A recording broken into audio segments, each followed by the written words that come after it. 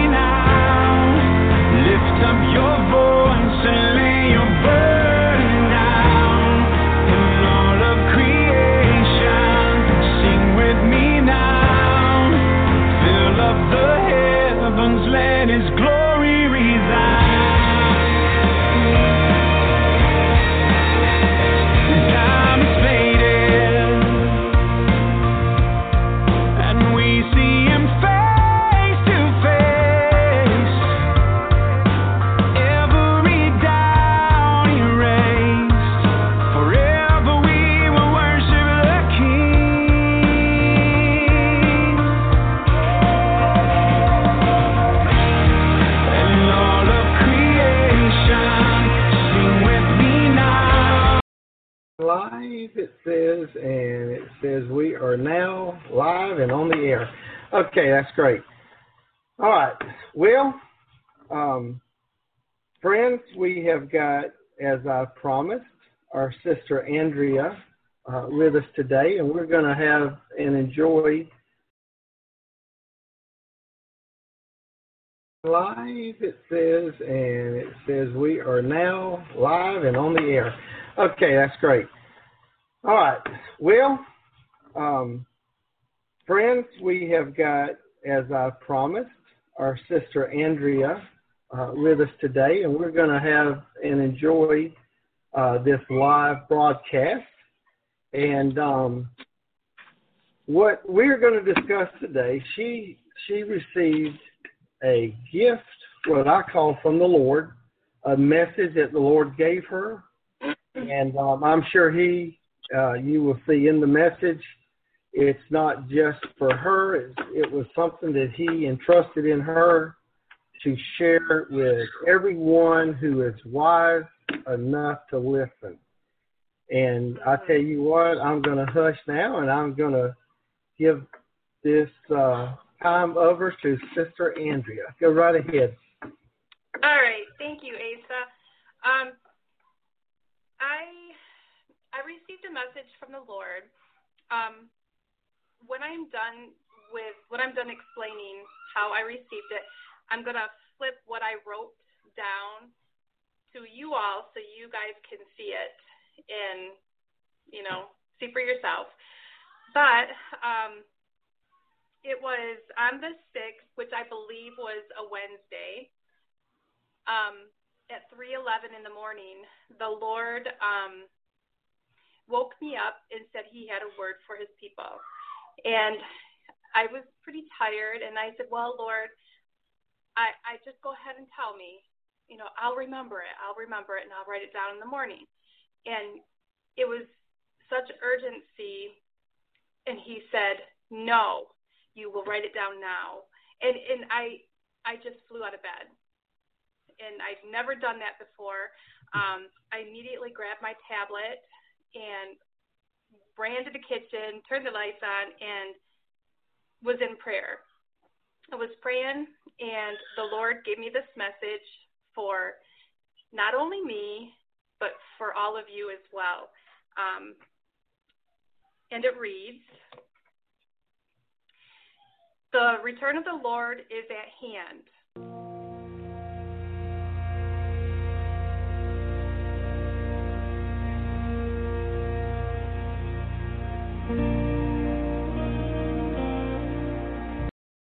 live, it says, and it says we are now live and on the air. Okay, that's great. All right. Well, friends, we have got, as I promised, our sister Andrea with us today, and we're going to have and enjoy this live broadcast. And what we're going to discuss today, she received a gift, what I call from the Lord, a message that the Lord gave her.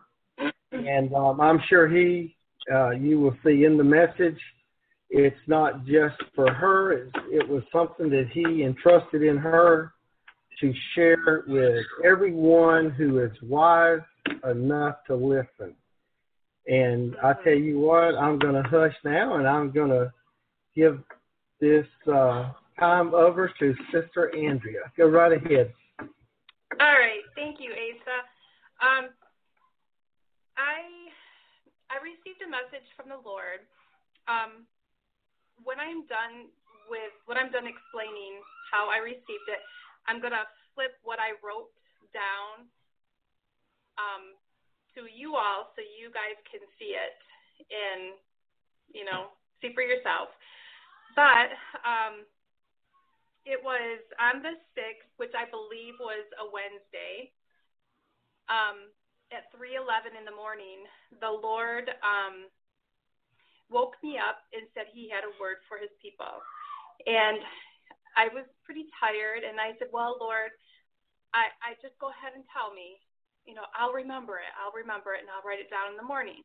And it was such urgency, and he said, no, you will write it down now.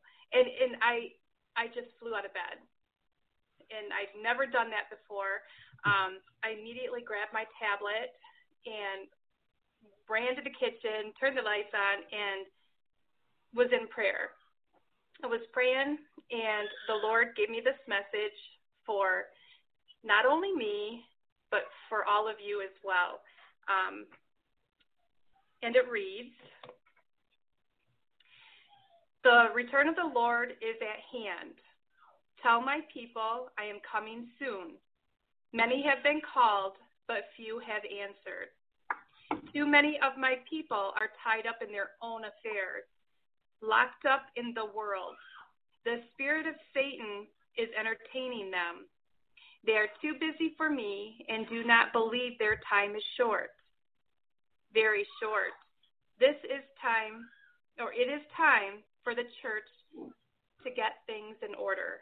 And then I will go ahead and just kind of show that there. But the urgency, and I had the Holy Spirit was all over me in the kitchen, just pouring down. And I guess I had never had that kind of an experience before. I just knew in my spirit that our Lord will be calling us home. I mean, at any day. So, and then I did have some scripture. I did have some scripture.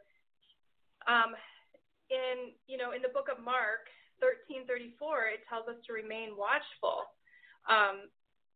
So in the book of Mark and Luke 21:34-38. And it talks about, the days of Noah. There's just, and then I got this other one, Luke 14:15, and Jesus tells us the parable of the great feast. So I just wanted to get this out there to all of you, because I really do feel like our time is very, very short. Yes. Well, with that, first of all, I have to control myself not to be too envious because, I've had a couple of rapture dreams, one lately that I've shared, but I've had a couple more back when I was like 20 and one about 25 to 30, sometime way back then, and that was a long time ago. But, you know, I can let me just say this. Mm-hmm. What is so amazing, and I tell this to my brother all the time, and his name's Lamar, and he's a big prophecy buff like I am too.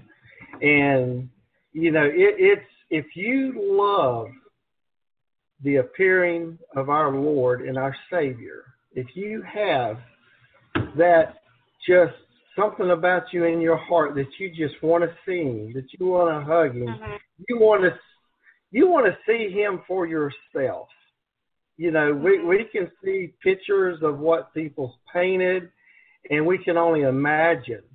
But I mean, we want to see him for ourselves. We want to hear his voice, look into his beautiful eyes, and but anyone like that is going to love, you know, Bible prophecy.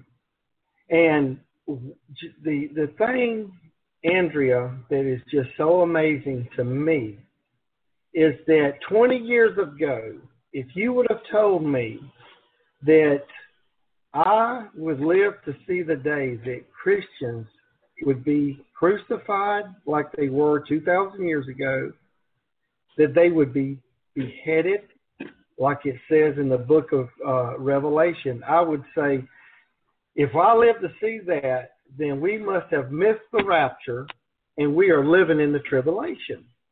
Because the society that we live in, you just don't cut people's heads off. That's too barbaric. You know, we are human. And we're, you know, we're living in the year, you know, 1995, the year 2000.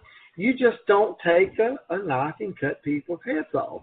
That's for the tribulation period. But yet here we are in 2016, and we are witnessing these things, and we're not even in the tribulation yet.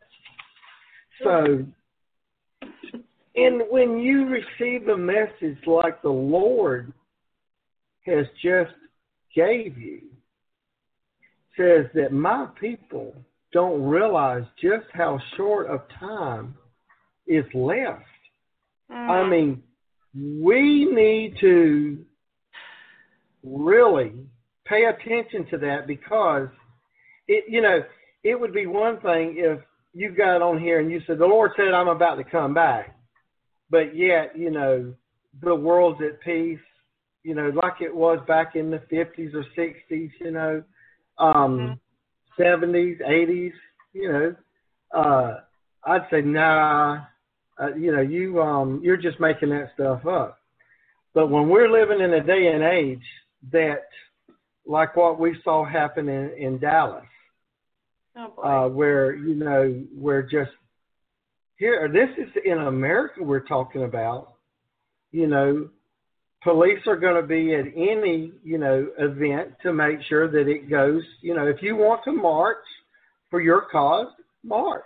If you want to protest, protest, but do it in a civil manner. And, of course, police are going to be there to make sure that it goes, you know, and it stays, you know, civil.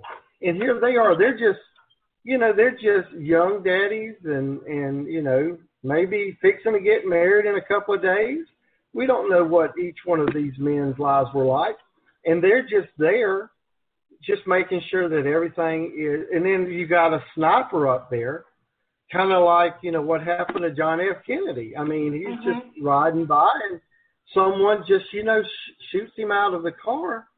And even back then, that was such a terrible event for that day and age, because you just don't do things like that to other human beings. Yep. And here, we're living in a day that it happens every single day.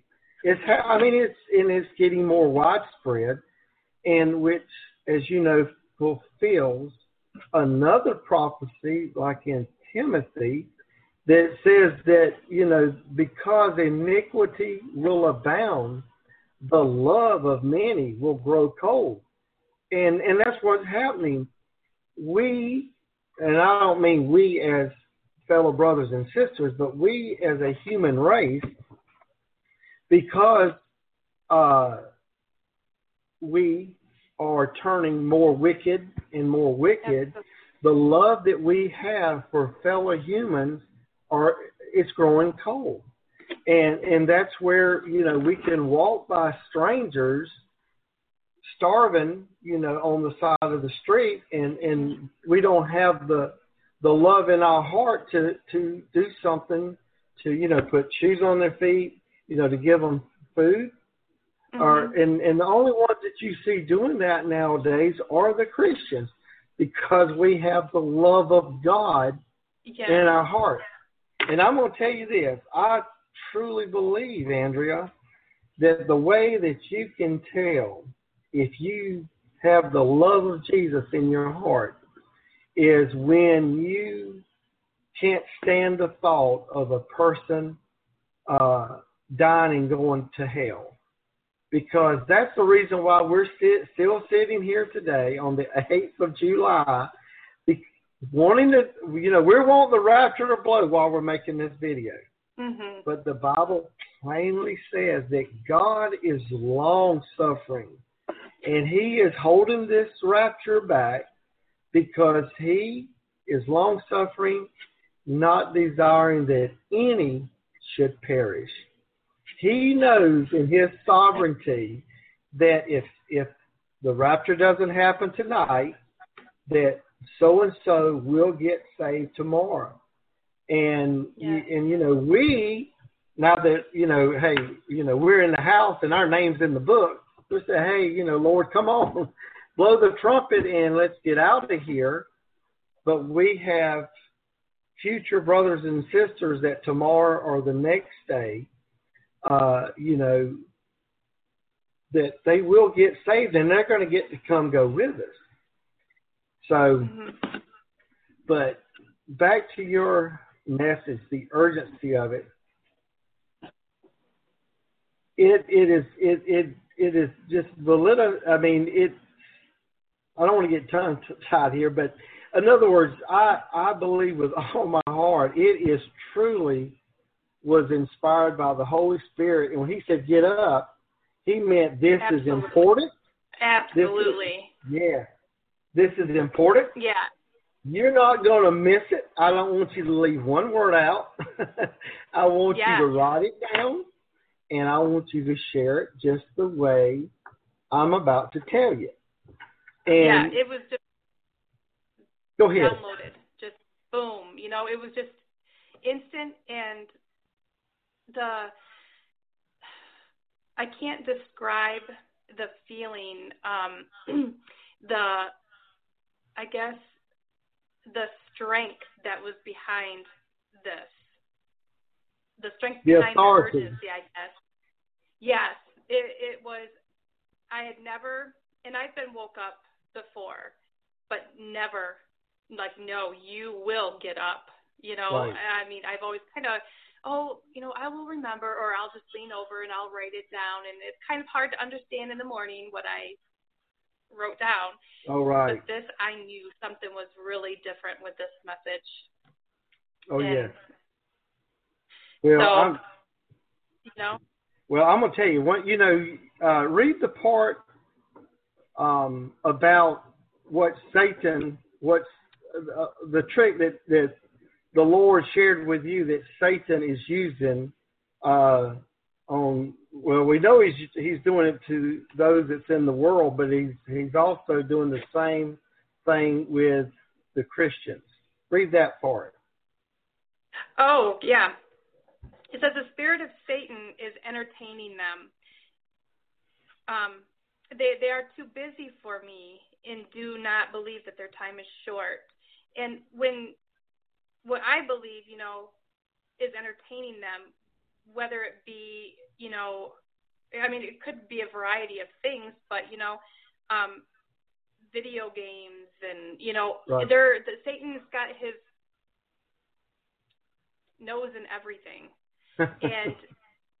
And you know, he's got everybody just locked right up to where, you know, you can't even leave your house without, my phone. Got to get my phone because what if somebody calls? You know, right. instead of just, I mean, he's got his hands in everything, and people aren't really aware of what he is, of, you know, I don't know. When I talk to people about, you know, about this, they just look at me like, oh, okay. Yeah, you know, there's no, it's like I'm looking at a wall, actually, when I'm talking to people. They don't comprehend. And, you know, I can talk to some Christians as well, and I just feel like I'm talking to a wall. Right. So, I don't know. Well, you know, with that, a couple of things as far as, and I'm kind of making notes here, and because I have to do that, or I'll forget something I might want to bring up from, you know, when you're talking there. But as far as the distractions, and then, you know, them not giving you any, they're not grasping the severity of the message. And so, and what's going on, you know, as far as the distractions, you know, okay, let's just, you know, mention a couple. And if there's anything that your fellow brothers and sisters will get upset with you about, is if you start meddling with the things that give them, you know, entertainment. You know, it's like, okay, you got a person, loves the Lord, you know, they go to church, they read their Bible, but I'm going to tell you, they're not going to miss the football games. They're not going to miss, you know, their Friday night dance. They're not going to, whatever it is, they're not going to miss it. And because that's my time. That's what I'm going to do. And the thing with that is, if you start telling them, say, well, you know, that's okay. And there's nothing wrong with that in and of itself. But show me, well, don't show me. Let me rephrase that. I don't want to get in the bullseye there. But in your time with the Lord, talk to the Lord. And I'll tell you, if there is a movie that every Christian needs to see, it is the movie called War Room. Have you seen that movie? I have not. Oh, my goodness. It's called War Room. War Room. I tell you what, get it and watch it, buy it. I tell you what, it is spot on. And I won't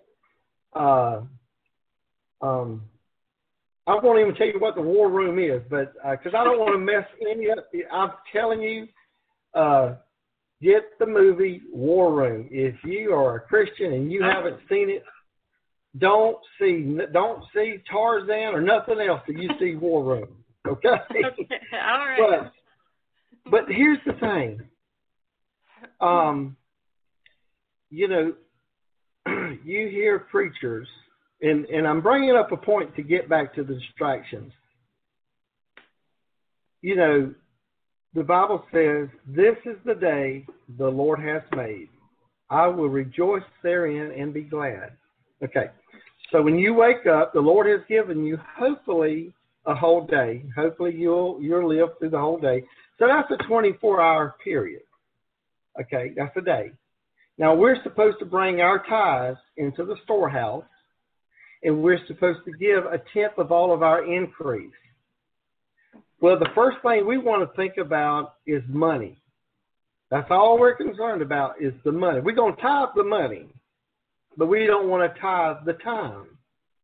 And you can ask, I promise you, if your husband said, honey, Would you like me to give you $300 or go spend 3 hours with you at a nice restaurant? You would probably say, honey, keep the money. I want to spend time with you. Yes. Time is more valuable than money. So God desires us to come and spend time with him. But yet, on Friday night, that's my night. I'm going to go bowling. I'm going to go dancing. I'm going to go watch a movie. I'm going to do this. I'm going to go to a football game. And then Saturday night, whatever you do there. So when you're in your prayer closet, you and the Lord, let the Lord tell you if there's something that you could do that would make him happy. And I assure you, if you'll start talking to him about spending more time with him, he will, I'm sure, say, you know what, you need to lay down your phone. You need to lay down whatever it is, whether it's your word puzzle, whether it's putting puzzles together, whether it's painting, or because, see, I was a painter. Whatever you're doing, playing your guitar or whatever, if you spend all your free time doing your entertaining thing and you don't give God any of that time, I reckon somebody just realized that it's past the 4th of July because it sounds like they're out there shooting fireworks or something. Maybe they found some old ones in a closet somewhere, but they're out there, they're doing something. And I hope it's fireworks. I'll say that. So, but anyway, the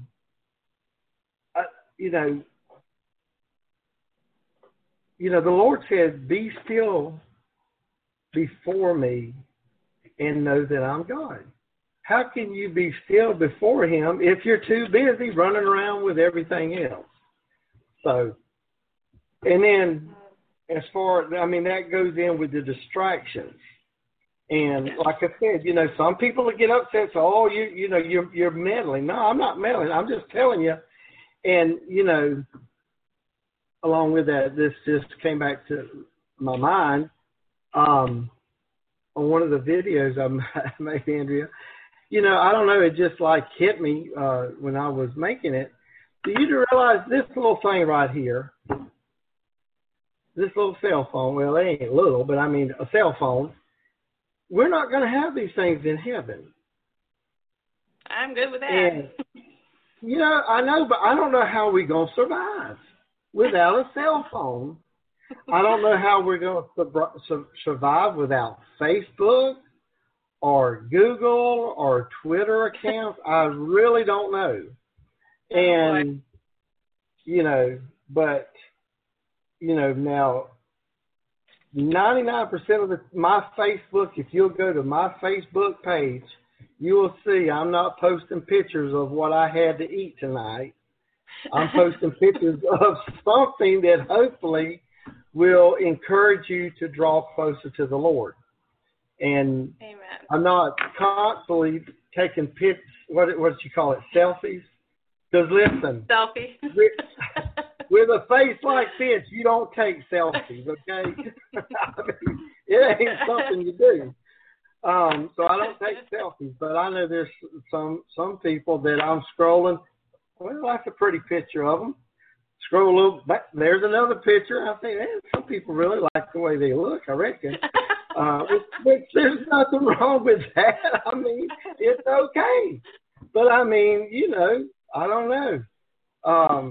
But and another thing, in which I thought, Lord, I know I'm going to get in trouble with this one. On Friday night, Saturday night, or any night, let's just say it that way, any night. If your fun time is going to a bar and having a couple of cold ones, and I ain't talking about Pepsis neither, and, a couple of cold drinks, and get a little woozy or feel good or whatever, and listen to the band playing and all. You know, might be playing some old 70s music or stuff, 80s. That's not going to happen in heaven. You're not going to be able to get up there and look around and say, hey, where's the beer joint? So what'd you say? Where's the beer joint?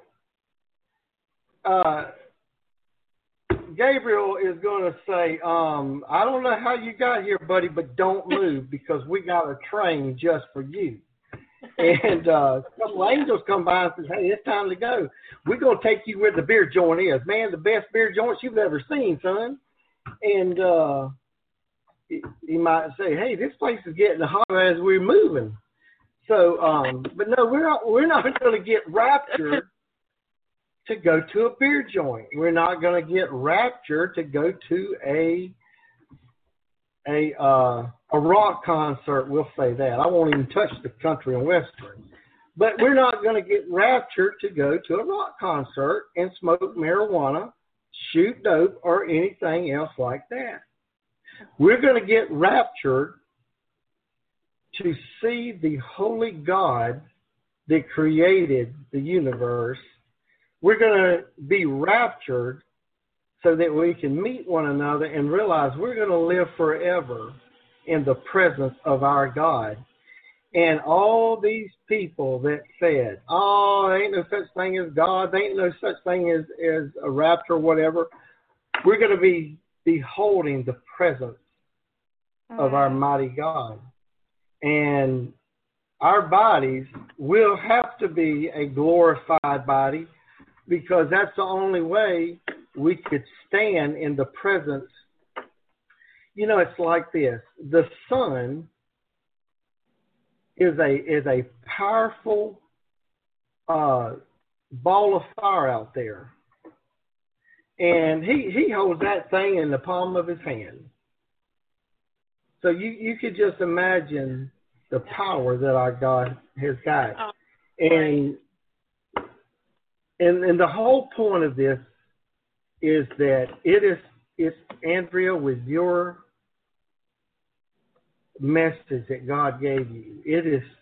We're living in times that if you claim to be a Christian, it's time to quit playing games.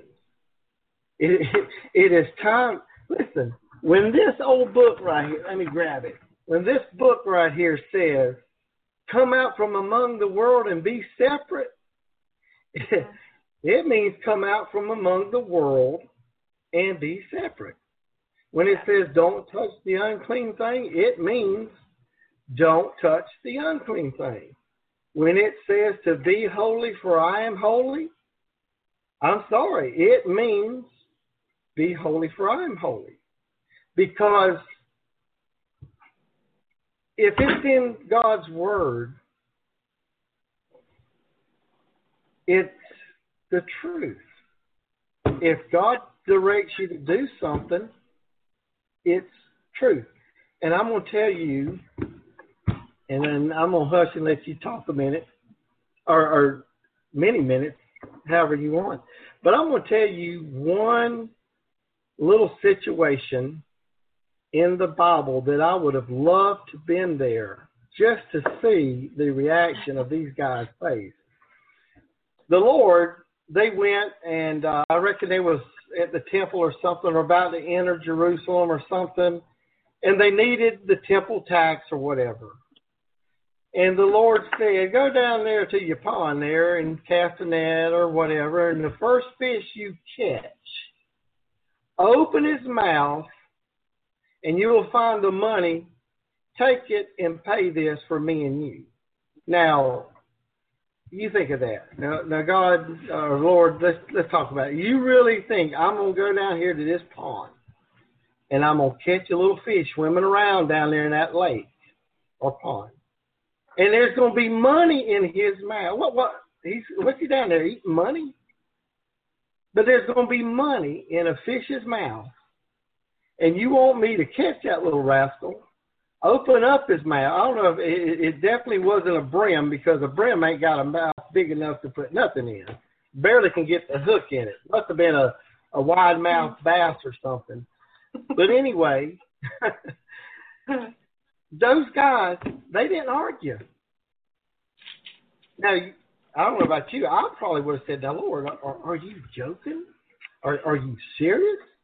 And Jesus probably would have said, do you think I'm lying? Oh, no, Lord, I know you can't lie.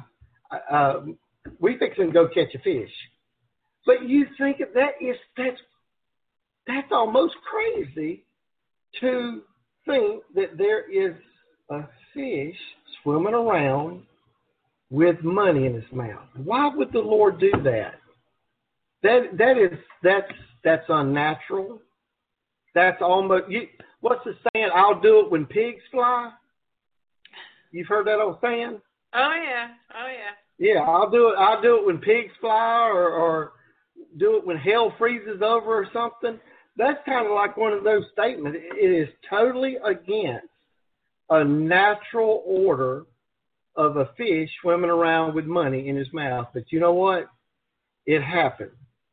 And when I look at that, it's almost like that is Jesus giving those guys an example. He said, look, if you say with your mouth and believe it in your heart, it will come to pass. Jesus said, there's a fish with money in his mouth. He believed it, and it came to pass. Because those guys went down there, sure enough, there was a fish with money in his mouth. And he said, you believe in God? Believe also in me. And he said this, that whatever you believe and you speak it, of course, it has to be in God's will. You know, you're just not going to ask God to do something that is evil. But you can actually, the power of believing. You know, I attended Rhema Bible Training Center back in 1981, 81, 82, somewhere in that time frame, you know, which is Kenneth Hagin's ministry there in Tulsa, Oklahoma. Yep. And I tell you, it was something to sit under, or just to sit there and listen to Kenneth Hagin, you know, discuss God's word and true faith. And he preached faith that it wasn't a faith to get rich by. It was a faith to do great and mighty things for your God. So, but, you know, that was how he, if you ever read up on him, that's how he received healing from his heart condition, because he finally got to that scripture. I think it's in Mark, where it says, what you confess with your mouth and believe in your heart, it will come to pass. And I tell you, his testimony, he just confessed that day after day after day, and he began to get stronger and stronger and stronger. And, you know, God's word brought healing to him. And so anyway, well, go ahead, talk to me. I'm sure there's some stuff you want to add there. Well, I'm just grateful, Asa, that I was able to share this. And, oh yes. You know, I really hope that that someone listening, that maybe this will be a confirmation for them, or, you know, just say, hey, wow, I think, you know, I want to turn my life around. So I thank you for giving me the opportunity to share this absolutely with you and everyone else. Oh, absolutely. Yeah. Yeah. Well, I tell you what, I'm just glad that you know that you felt confident enough to want to share it, because I know that there's and I get the comments where, you know, some have had dreams or words from the Lord, and they're a little too shy to share it. And, you know, they'll say, well, if you want to share it, go ahead and share it. But, you know, it's not as good as it could be coming from the very one that it was given to. And Right. and that's the reason why I would rather just, just maybe host it and just say, hey, go for it. Well, good. So, I thank you for that. yes. Thank you. Okay. So, well, I tell you, I hope that, like you said, that there's those out there that has been encouraged. And the bottom line is this, like the Lord shared with Andrea, you don't realize just how short the time is. And like I've mentioned in a couple of videos, I would suggest you go over to Informed Christian's website. And I tell you, that gentleman, he fully believes that by the 14th, the rapture is going to happen. And he gives reasons and scriptures why. And I tell you, I hope he's right, because I would love by the 14th or 15th to be in heaven with all of y'all. And, of course, if it doesn't happen, you know what? Maybe the 17th. But listen, the Lord's coming back, and he shared it with Andrea. My people don't realize just how close the time is. It's time that the church gets straight, and it's time that my people come out from among the distractions that the devil has got them so tied up in, and they're not giving him the attention that he deserves. I'm going to say this, and then we're going to just end the broadcast, if you'll hang around just a minute after that. Sure. But, the Lord Jesus Christ, when he came to this earth, he came to do not his will, but the Father's will. He didn't come to sightsee. He didn't come to go fishing for fun or to invent stuff. He came for one reason. I have come. I am the Lamb of God to take away the sins of the world. And that's what he came on a mission. He walked every day fulfilling the Father's will and not his will. And if we could even come close to fulfilling the will of God and not fulfilling our will, I believe that we would do exactly what Jesus Christ said. He said, the works that I do, you will do also, and you will even do greater works, because he goes to the Father. He's interceding for us. The Holy Spirit's in us, and there's no reason why we cannot do greater works in the Lord. So Amen. I hope y'all have enjoyed this video, and I'll let you say the final words, young lady. All right.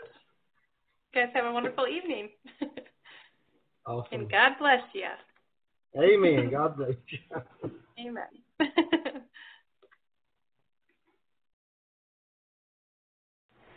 So this video today is in response to the prayer time I just had with the Lord. When I woke up this morning and I saw all this stuff on my Facebook feed and the news, and just everyone's probably aware of what's been going on with the violence and the division, and just everyone's sadness and anger, and it's all understandable from every side, because I think between just the state of the world, the government stuff that's going on, the politics, the violence, the racism, the agendas of the elite, just the people getting sick, the mental illness, everything, I think people are feeling this uneasiness in their spirits. And I was just on my knees before the Lord, praying for this nation, and the Holy Spirit came upon me with a word from the Lord. And when it hit me, I said, oh no, not me, not today, Lord. Because that fear of man kicked in. I thought, people are going to scoff at this. People are going to, I'm going to lose followers.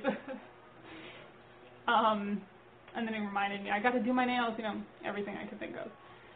And then he reminded me, it's not about you, it's about me, and this is my word, and these are my children, and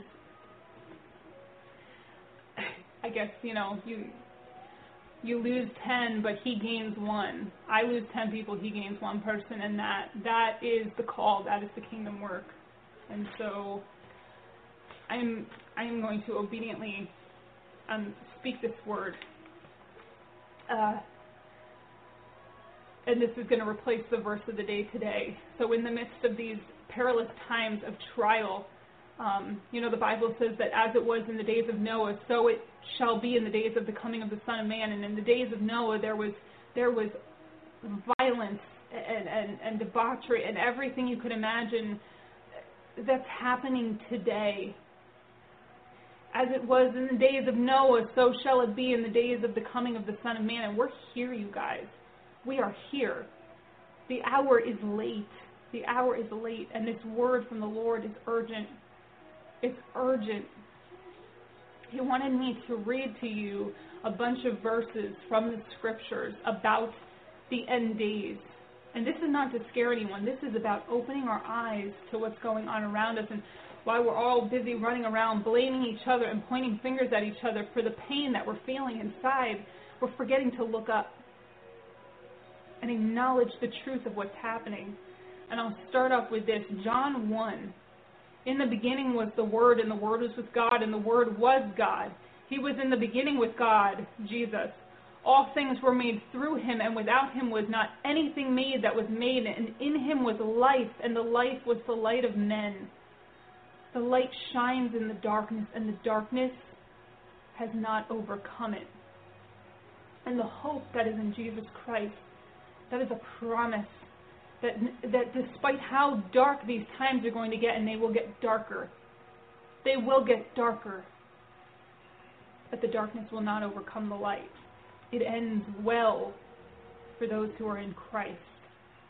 Matthew 24:1, Jesus left the temple and was going away when his disciples came to point out to him the buildings of the temple, and he answered them, "You see all these, do you not?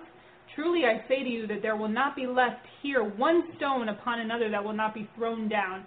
As he sat on the Mount of Olives, the disciples came to him privately, saying, "Tell us, when will these things be, and what will be the sign of your coming and of the close of the end of the age?" And Jesus answered them, "See that no one leads you astray, for many will come in my name, saying, 'I am the Christ,' and they will lead many astray." You guys, there is a great deception coming upon us, and it is going to come as an outcome of the violence and the chaos that we're seeing ensue right now. Just the sheer madness. If you're looking around at things going on in the world right now saying, "I feel like I'm in a movie," we are in a time of great chaos. And out of that chaos is going to arise the Antichrist, and he is going to act like he is restoring peace and safety. That is going to be the outcome of this chaos. So let no man deceive you or lead you astray. Stand firm. Get to know the Word of God. Be filled with His Holy Spirit. 2 Timothy, but understand this, that in the last days there will come times of difficulty. Who's feeling that? Who's feeling that right now? For people will be lovers of self. That has never been more true in the history of our world. Never. It is the most self-oriented time in the history of our society. Lovers of money, proud, arrogant, abusive, disobedient to their parents. Never before, again, in the history of our society have children been so disobedient, ungrateful, unholy, heartless. You're seeing this heartless killing going on from every side. Murdering in this country and other countries. The Islamic State is burning women alive who refuse to recant their belief in Jesus Christ. Unappeasable, slanderous, without self-control, brutal, not loving good. People don't like the truth.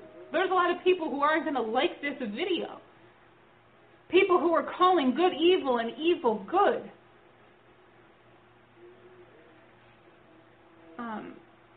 Treacherous, reckless, swollen with conceit, brutal, lovers of pleasure rather than lovers of God, having the appearance of godliness but denying its power.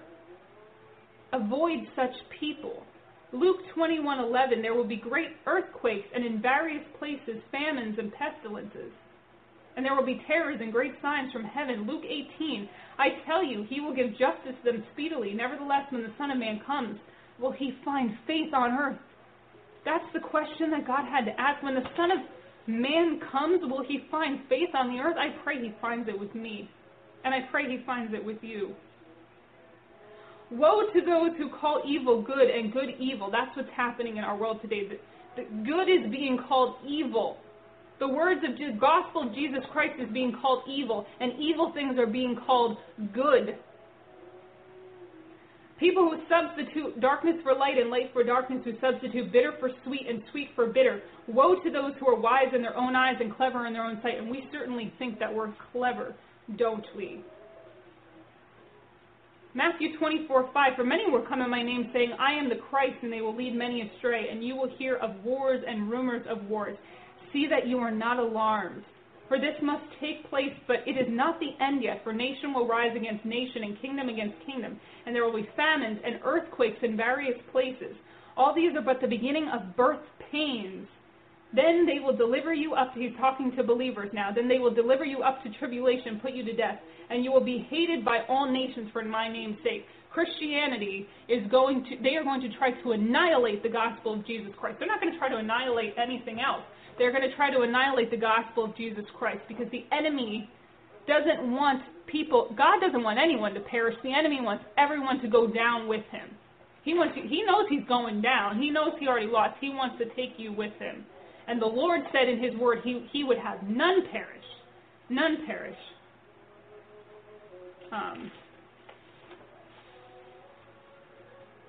Yes, this is a good one. Joel 2:28, and it shall come to pass afterward that I will pour out my spirit on all flesh, and your sons and your daughters shall prophesy, and your old men shall dream dreams, and your young men shall see visions.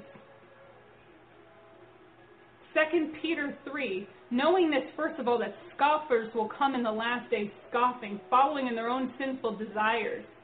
People are going to scoff at the gospel. People are going to scoff at this video. I don't care. I don't care.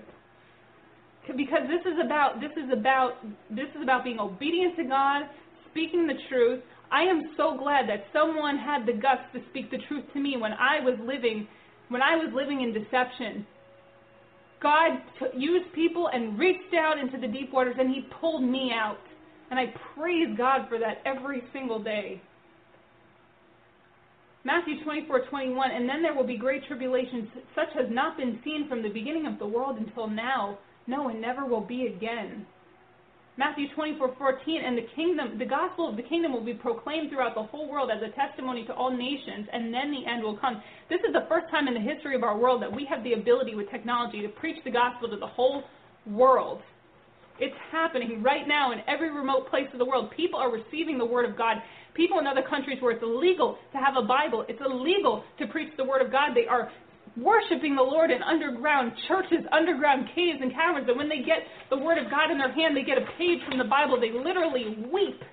We have Bibles with dust collecting on our shelves, and these people weep at the word of God.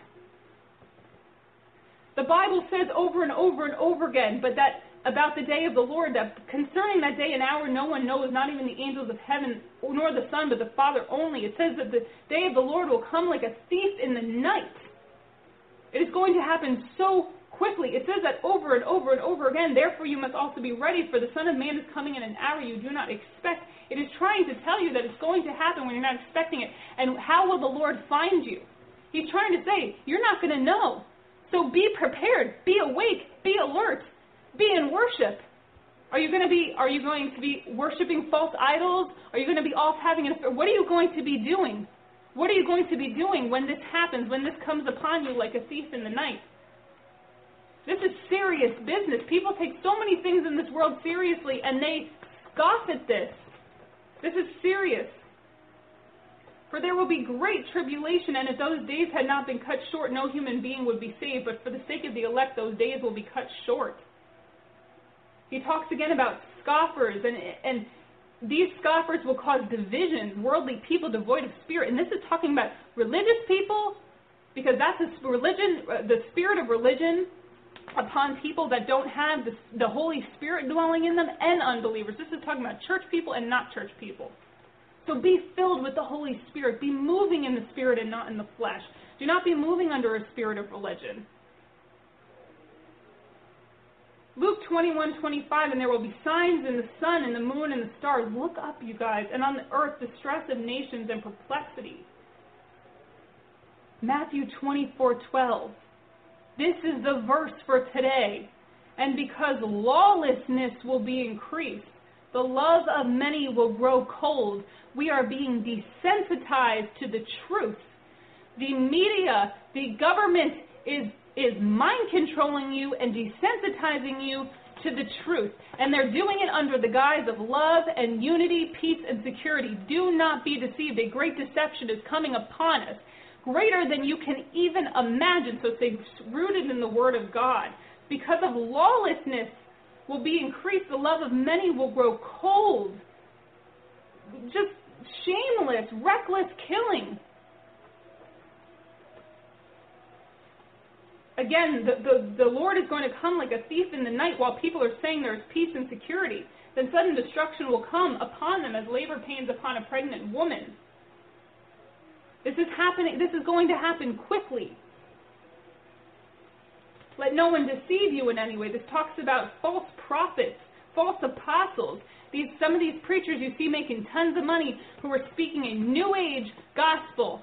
They are not speaking the truth. They are telling you, they're talking to people with itching ears. They're telling you what you want to hear, and they're not telling you the truth, because nobody in our society today seems to want to hear the truth. Well, guess what? The truth will set you free in Jesus' name. In Jesus' name, the truth will set you free. These are dark and perilous times, and our only hope is in Jesus Christ, the way, the truth, and the life. Romans 13:11. Besides this, you know the time, that the hour has come for you to wake from sleep, for your salvation draweth near. Revelations 19:11. Then I saw heaven opened, and behold, a white horse. The one sitting on it is called Faithful and True. And in righteousness he judges and makes war. His eyes are like flames of fire, and on his head are many diadems. And he has a name written that no one knows but himself. He is clothed in a robe dipped in blood.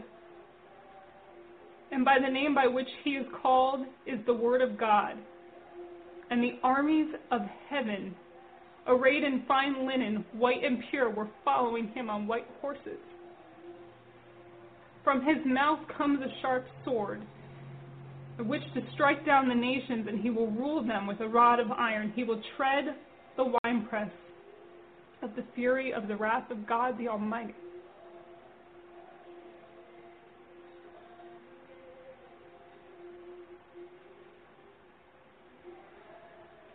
The armies of heaven are coming, you guys. This is coming. Ephesians 1:21, far above all rule and authority and power and dominion, and above every name that is named, not only in this age, but also in the one to come. That is the name of Jesus Christ, Yeshua. Matthew 7:13, enter by the narrow gate. For the gate is wide and the way is easy that leads to destruction. But those who enter by it are many.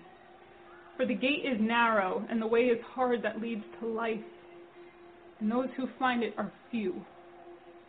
And I pray that you are one of these people. I pray that with all my heart, that the Lord is opening your eyes right now. The Holy Spirit is touching you, Lord. Lord, touch someone right now with the truth. Soften their heart. Fill them with your Holy Spirit, with your wisdom and discernment. Less of me, God, and more of you.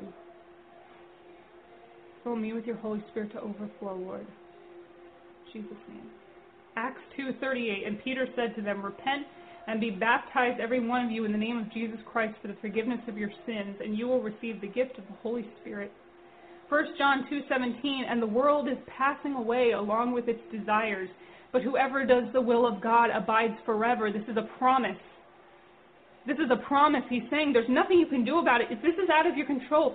The world is passing away along with its desires, whether we want to hear it or not.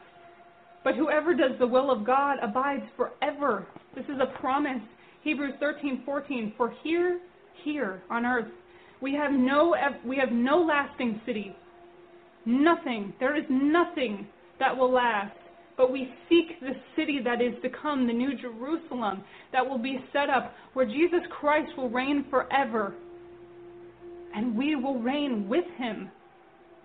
And all creation will be restored to perfection. A place where there is no more crying, no more death, no more sadness, no more disease, no more violence, no more hatred, no more racism, no more. There is real peace, real love, real unity, real safety, real comfort, real restoration, and it is forever. And it is for you. And all you have to do is repent. Repent and confess with your mouth that Jesus Christ is Lord and believe it with all your heart.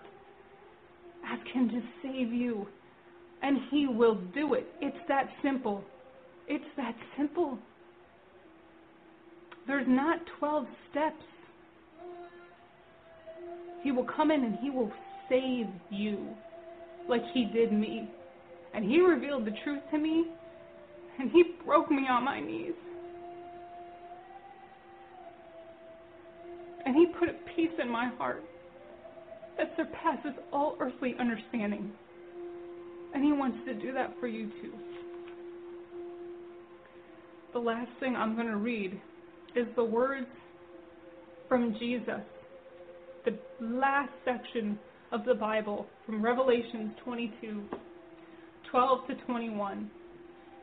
Behold, I am coming soon, bringing my recompense with me to repay each one for what he has done. I am the Alpha and the Omega, the first and the last, the beginning and the end. I'm sorry about all this, you guys. The Holy Spirit is just, I feel the grief, okay? Blessed are those who wash their robes, so that they may have the right to the tree of life, and that they may enter the city by the gates. Outside are the dogs and the sorcerers and the sexually immoral and the murderers and the idolaters and everyone who loves and practices falsehood. I, Jesus, have sent my angel to testify to you about these things for the churches. I am the root and the descendant of David, the bright morning star. The Spirit and the bride say, come. The Spirit and the bride say, come. And let those who hear say, come. And let the one who is thirsty come. If you are thirsty and you don't know what to do, guys, come to the Lord. He wants you. He is waiting for you to run to his arms. He is waiting. He will give you the drink that you will never go thirsty again. Let the one who desires to take the water of life without price. It's free. It's free. I warn everyone who hears the words of the prophecy of this book. If anyone adds to them, God will add to him the plagues described in this book. And if anyone takes away from the words of this prophecy, God will take away his share in the tree of life and in the holy city which are described in this book. He who testifies to these things say, surely I am coming soon. Amen. Come, Lord Jesus. The grace of the Lord Jesus be with you all. Amen.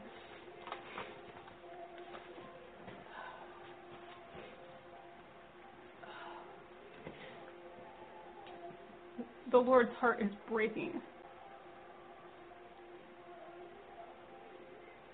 You know, Satan is roaming around and he is trying to deceive all of us. The Bible says that The devil roams around like a roaring lion, seeking who he may devour. He's trying to get your mind. He's trying to get you through the media, the TV, the movies. He's trying to desensitize you. He's trying to... There are people in high, wicked places on this planet, in this government, who are trying to mind control you and deceive you into believing a different story, to get you to not believe the truth. You have been lied to by the government and the schools and all that since the day that you were born. It is time to enter into the truth. And Jesus Christ is the way, the truth, and the life. And no one comes to the Father but through him. If you heard anything today that touched you, that got you thinking, that moved your heart, please reach out to me so that I can pray for you, talk to you. You can email me at philiaministries@gmail.com, or you can message me on Facebook. I pray that you would let Jesus in. I pray. If you feel the desire to do that right now, you guys, if the Holy Spirit is on you, feel that weight of glory, don't fight it. Don't fight it. And I didn't tell you all of these things to make you afraid. There is hope in Jesus Christ. These times are dark, perilous. It's called tribulation for a reason. The birth pains of childbirth are no joke. The glory of the Lord is coming. Run to him. He wants to catch you. He wants you. He never intended hell for any human being. It was only for the fallen angels and Satan. His word says that he would have none perish. If you would like to come into his kingdom right now, I ask that you would pray with me and speak these words. Lord Jesus,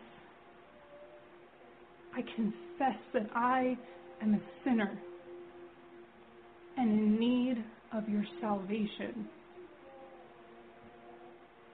I invite you into my life.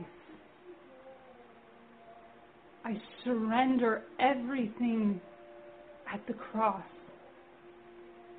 and into your hands, Lord. Save me, Lord Jesus. Bear my sickness. Bear my fear. Cleanse me of anything that breaks your heart.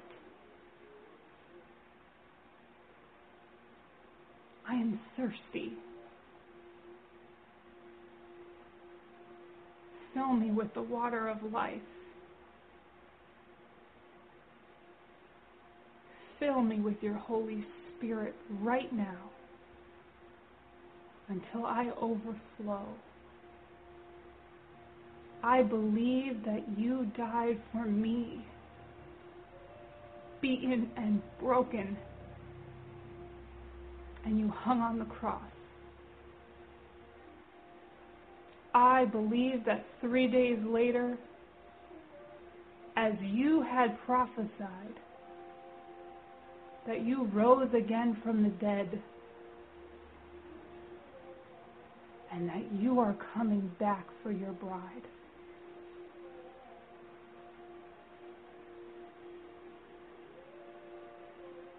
I pray these things in Jesus' name. Amen. You guys, if you just prayed that with all of your heart, the angels in heaven are rejoicing. Rejoicing. And we are family. You are a child of God. I know this was a little bit intense, but the Holy Spirit had to speak it. Fix your eyes on Jesus. Do not be deceived. Let us as a nation get down on our knees before Almighty God. Because we need him in these days coming. We need his protection. You want to be on his side. He loves you. I love you too. Fix your eyes on Him. Be blessed in the Lord. All right. Before we get to our prophecy update, I just want to apprise you, in case you didn't hear about this breaking news. It happened early this morning, Hawaii time. It seems that several police officers have once again been shot, this time in Baton Rouge, Louisiana. The last report is that 3 police officers are confirmed dead. There were others wounded. This, of course, another assassination of police officers. And it's an act of retaliation and revenge that is fueled by the Black Lives Matter movement. And it follows the fatal police shooting of Alton Sterling in Baton Rouge prior. As I mentioned last week, I think it is incumbent upon us to pray for our nation's police officers. Clearly, there is a war that has been waged on the police here in the United States of America today. Now, this will have application to our prophecy update because I want to talk a little bit more about something that we looked at on Thursday night after the Islamic terror attack in Nice, France. Sort of ties into the aforementioned Genesis 50:20 verse that we looked at in our 2 Corinthians study as it relates to God bringing good from that which man intended for evil. First, though, I want to, and I think it'd be good to do a brief recap of yet another very busy week on the calendar of Bible prophecy. One of the things that I keep thinking to myself, and I keep hearing from others, is that it's daily now. It's daily now. It used to be, every once in a while you would turn on the TV, but now it seems that every day when you wake up in the morning and turn on that TV, there's something else of profound significance prophetically that is taking place somewhere in the world. And it's getting worse. And I guess in some ways it shouldn't surprise us, and here's why. Both the Apostle Paul and, more importantly, the Savior himself likened the return of the Lord to a woman travailing in labor. In other words, likening the signs of his soon return to birth pains. So it shouldn't really surprise us that, and I don't mean to be the bearer of bad news, but my Bible tells me that it's only going to get worse and it's going to increase in its intensity and frequency like that of birth pains right up until the time that the trumpet sounds and the dead in Christ rise first, and we who are alive and remain are caught up, raptured up to meet the Lord in the air. Well, let's start with the Islamic terror attack in Nice, France on Thursday night. And I want to quote from this Jerusalem Post article that confirmed what we've known all along, and that is that this was ISIS. That's just the fact of the matter. Now, out of an abundance of caution, I appreciate it when the media doesn't want to rush to that judgment. However, Thursday night, we were talking about it. I knew that this had the fingerprints of the Islamic State all over it. It's important to understand that in the literature that is published by Al-Qaeda and the Islamic State, they are suggesting ways to strike terror into the hearts of the infidel. And by the way, we are the infidel, and this is in obedience to the Quran. A verse commands the Muslim in the Quran to strike terror, and they are striking terror and creating fear to the point now where police officers in this country, when responding to a call, don't know if they're going to be ambushed and assassinated. This is terror. This is terrorism. Well, according to the Post, the Islamic State claimed responsibility for the truck attack, and again, by their literature, they suggest taking large trucks and running over people and killing them. That is actually in their literature for Al-Qaeda and the Islamic State. It claimed the lives of at least 84 people. The person who carried out the operation in Nice, France, to run down people was one of the soldiers of Islamic State. The news agency Amaq which supports Islamic State, said via its Telegram account. He carried out the operation in response to calls to target nationals of states that are part of the coalition fighting Islamic State, the statement said.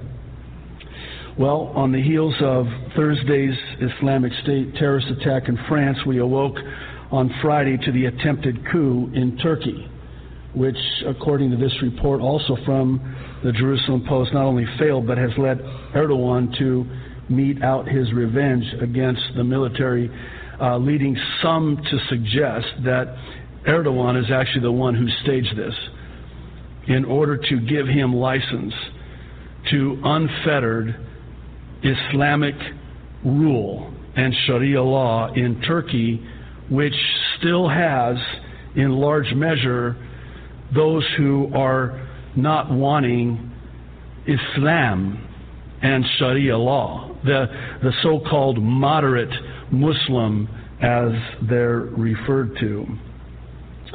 Well, quoting the Post, forces loyal to Turkey's government fought on Saturday to crush the last remnants of a military coup attempt which collapsed after crowds answered President Erdogan's call to take to the streets and dozens of rebels abandoned their tanks. This is sad. 161 people were killed, including many civilians, after a faction of the armed forces tried to seize power using tanks and attack helicopters. Erdogan accused the coup plotters of trying to kill him and launched a purge of the armed forces, which last used force to stage a successful coup more than 30 years ago. They will pay a heavy price for this, said Erdogan, who also saw off mass public protests against his rule 3 years ago. This uprising, listen, is a gift from Allah to us, because this will be a reason to cleanse our army. A Turkish broadcaster reported that a purge of the judiciary was also underway, the judges.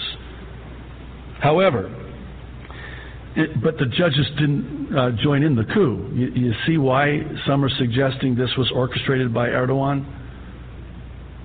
However, a failed coup attempt could still destabilize a NATO member and major U.S. ally that lies between the European Union and the chaos of Syria, with Islamic State bombers targeting Turkish cities and the government also at war with Kurdish separatists. Keep your eye on this. We know that Turkey is in the alliance of nations that join Russia and Iran in Ezekiel 38 in their attack of Israel. And so everything, I believe, is lining up perfectly and exactly as we're told it would. Well, amidst all that happened this last week, there was something also taking place, very interesting, but it was eclipsed by what happened in France and in Turkey. And what I'm speaking of is Iran, who, according to Fox News, has conducted its fourth missile test since signing the nuclear deal, which, by the way, we just mourned, perhaps better said, the one-year anniversary of. Here's some of what the report from Fox News had to say about this very disturbing development, and it is very disturbing. 2 days before the anniversary of the nuclear agreement between Iran and world powers, the Islamic Republic attempted to launch a new type of ballistic missile using North Korean technology. Multiple intelligence officials tell Fox News the test, in violation of a UN resolution, let me say that again, the test, in violation of the UN resolution, failed, thank God, shortly after liftoff when the missile exploded, sources said. The effort occurred on the evening of July 11th and 12th near the Iranian city of Saman, an hour west of Isfahan, where Iran has conducted similar ballistic missile tests in the past. Did you know about this? Did you know that this was the fourth? It would be at least the fourth time Iran has launched or attempted to launch a ballistic missile since the nuclear accord was signed on July 14, 2015.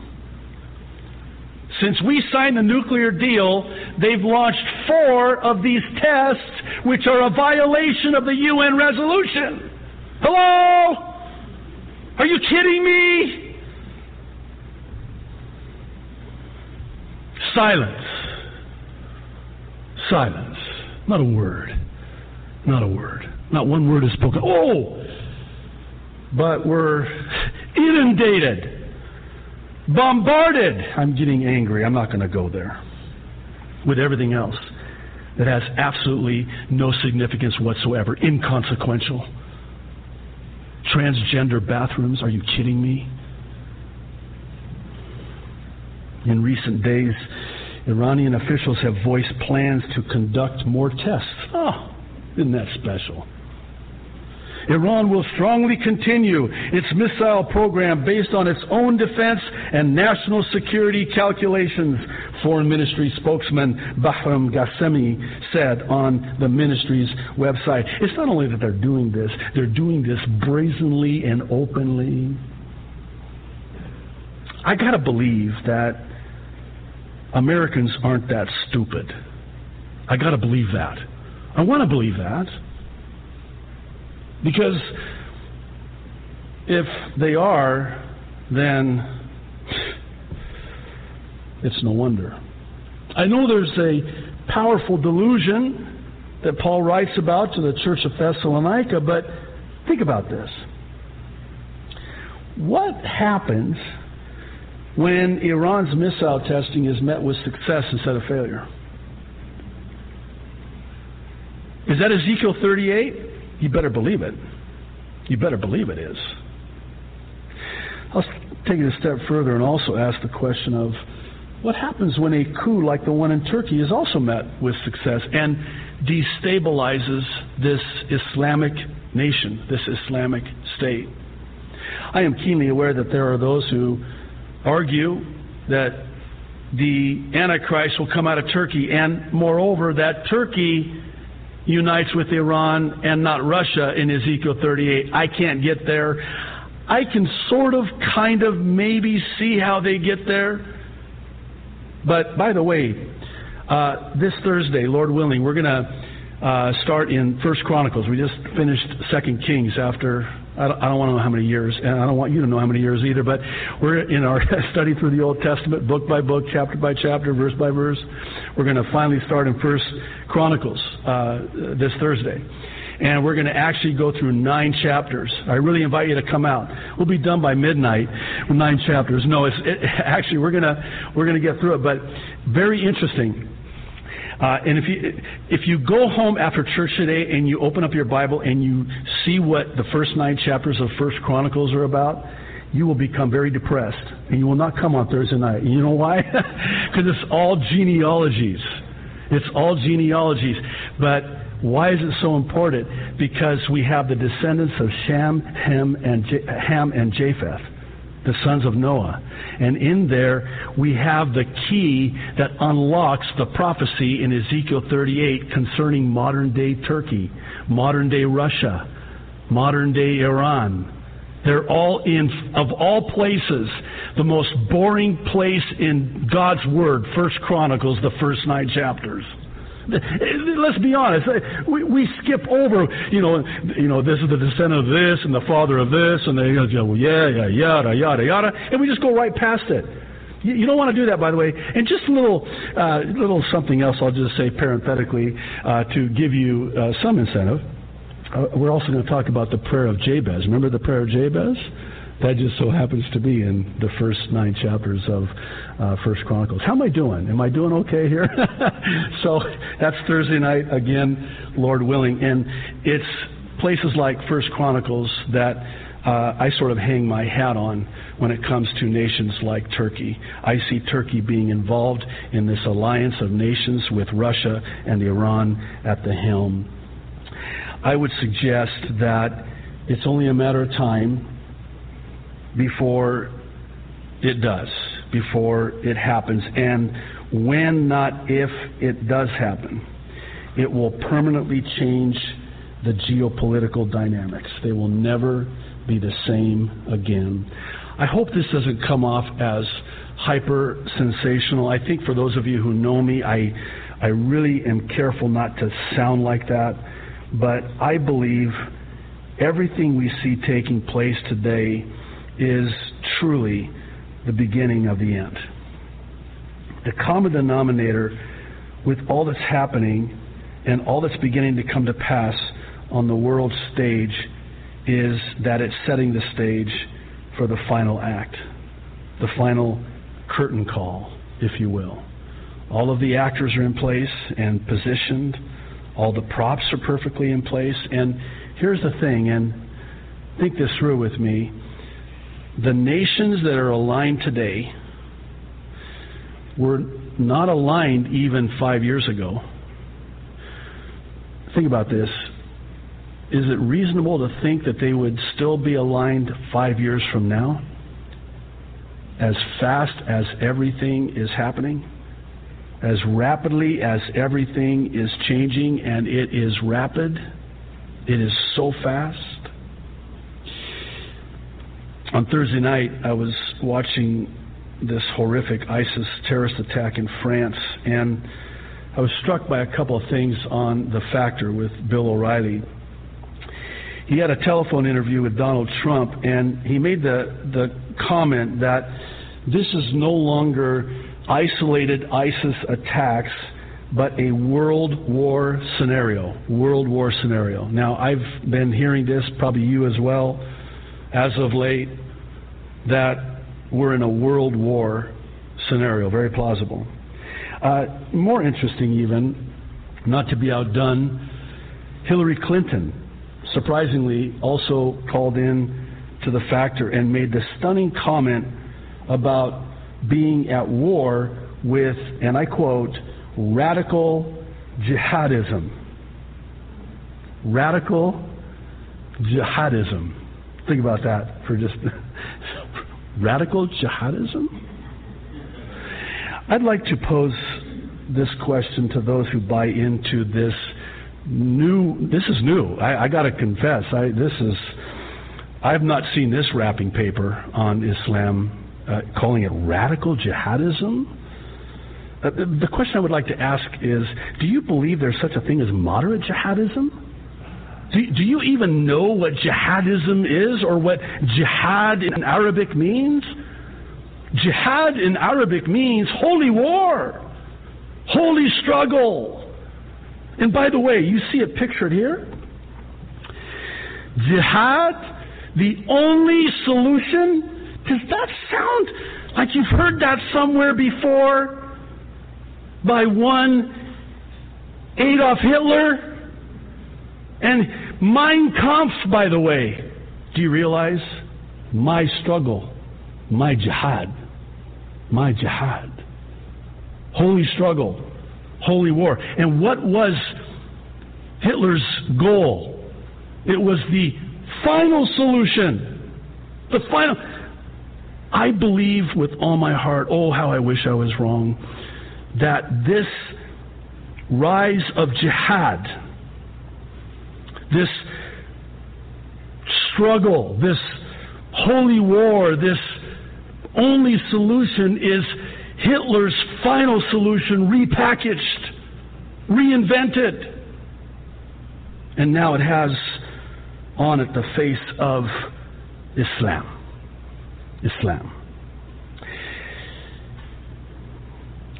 If this weren't bad enough, Bill O'Reilly had an eyewitness from France on The Factor. You already see it on the screen, right? He was a Muslim, and Bill O'Reilly asks him this question: what do you think of your fellow Muslims doing this? To which he responded, "Oh, I'm a Muslim, and this has nothing to do with religion." Wait a minute, let me see. Okay, I'm not the sharpest knife in the kitchen drawer, but let's just go back over this. Jihad means holy war, religious war.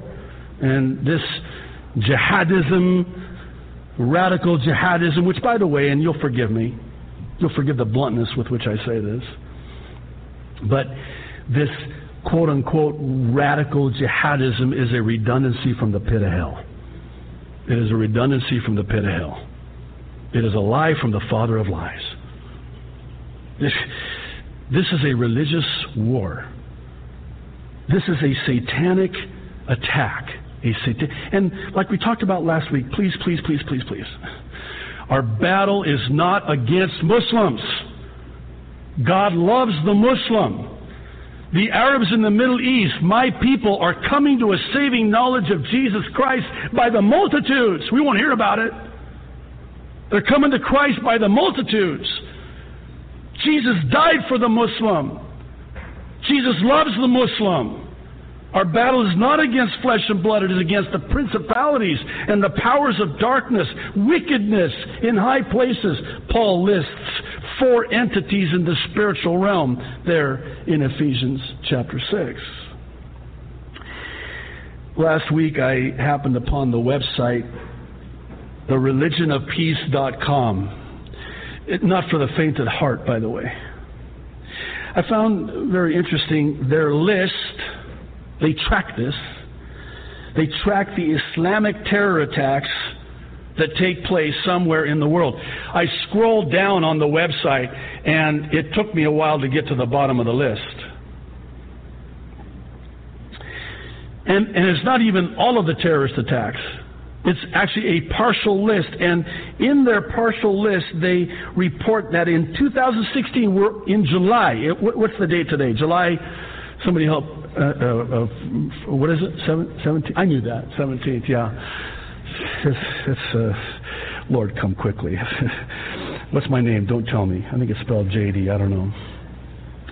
There were 1,274 Islamic attacks in 50 countries in which 11,774 people were killed and 14,303 injured, and that is only year to date. This morning on Fox News to talk about what's happening to police in America. Last year, I hope my numbers are right, there were 30-something police shot in the United States all of 2015. And already in July, on July 17th, there's already been 29 police officers shot. 29. Year to date. This brings me to what I mentioned at the beginning concerning how that God, in His goodness, in His grace, in His mercy, in His love, brings good from that which man means for evil. One of the things I noticed when I did go to Twitter on Thursday was that a lot of people are asking a lot of very good and intelligent questions. Let me give you an example.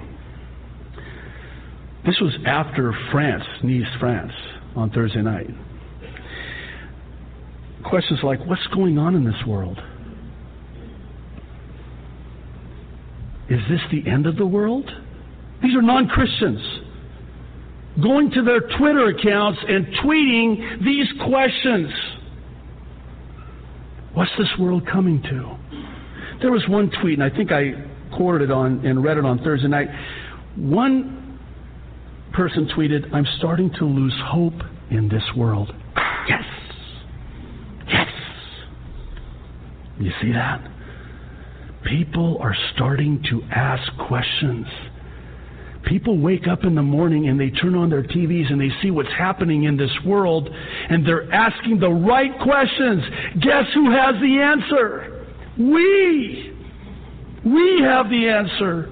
We need to give to every man an answer of that hope that lies within us. This is why I encourage everybody to engage people on Twitter. Hopefully you won't get the guy I engaged on Twitter on Thursday night. That was interesting. But God's Word doesn't return void. If you respond lovingly with Scripture, it's between them and God. And they can't refute that. The very last tweet I saw from this guy after I finally pulled the plug on it was, you don't know if that's really true in the Bible. And I quoted in Psalms where it says that the Lord laughs at them. The Lord laughs at them because He knows their day is coming. And that was my final tweet. I just wanted to, just kind of get it in there. Just say, in Jesus' name, of course, right? And because this guy was not looking for an answer. Believe me, I would not have replied that way if he was. This man was looking for an antagonistic argument. Go to my Twitter, and you'll see there.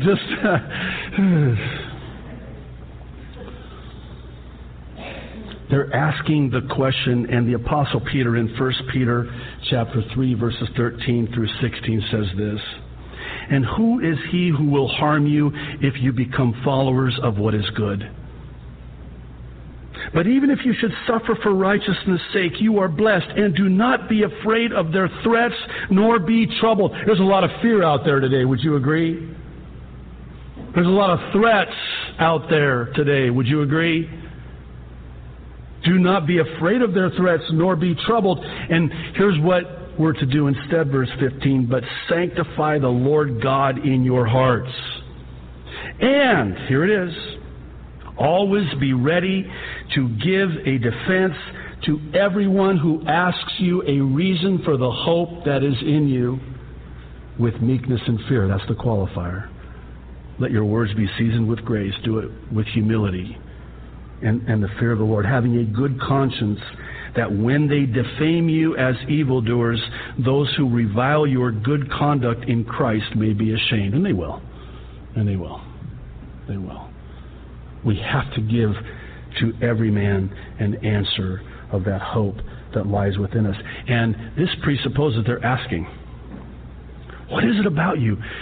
Why are you're weird, man. You're excited when you see what's going on in the world. Why? What is the matter with you? They have clinical terms for your condition. You get excited. Why? Because my hope isn't in this world. My hope is in Jesus Christ and His soon return for His bride.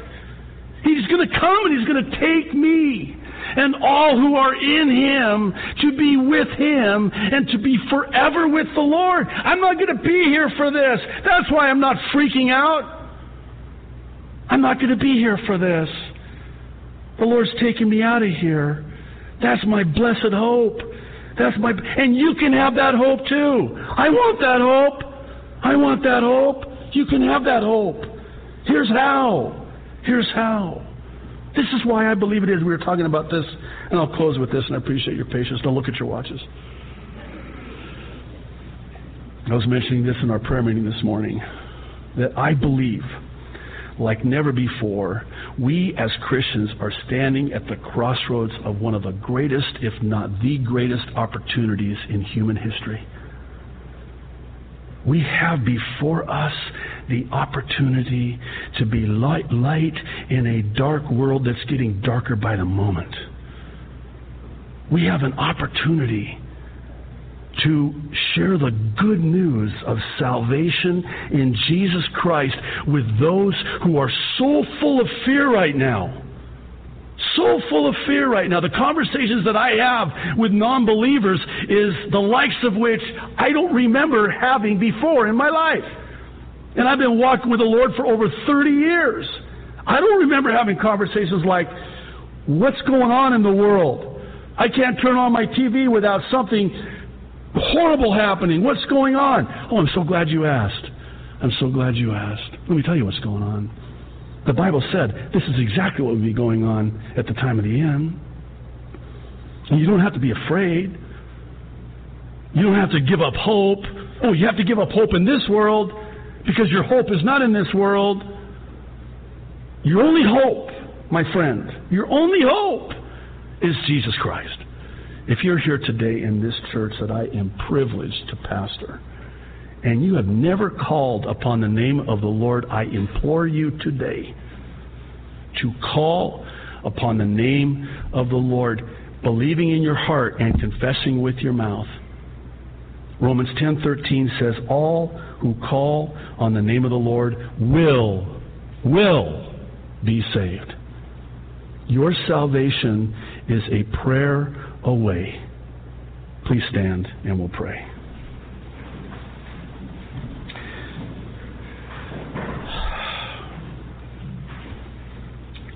Loving Heavenly Father, thank you for the assurance that we have in you, in your soon return. Thank you, as John writes, that we can know that we have eternal life. Lord, we see everything that's happening in the world, and we know that it's going to continue to get worse. But we also know that as it continues to get worse, just as the signs become more frequent as we get closer to our final destination, so too are the prophetic signs becoming more and more frequent as we get closer to our eternal destination when that trumpet sounds. And Lord, I would just ask for anybody here today in this church or watching this online, wherever they're at in the world, and they're losing hope in this world, and they're very fearful about the direction of this world, Lord, I pray that today they would loosen their grip on this world and the things of this world and turn their hearts to you and open their hearts to you and call upon you and be saved today. We ask this in Jesus' name. Amen.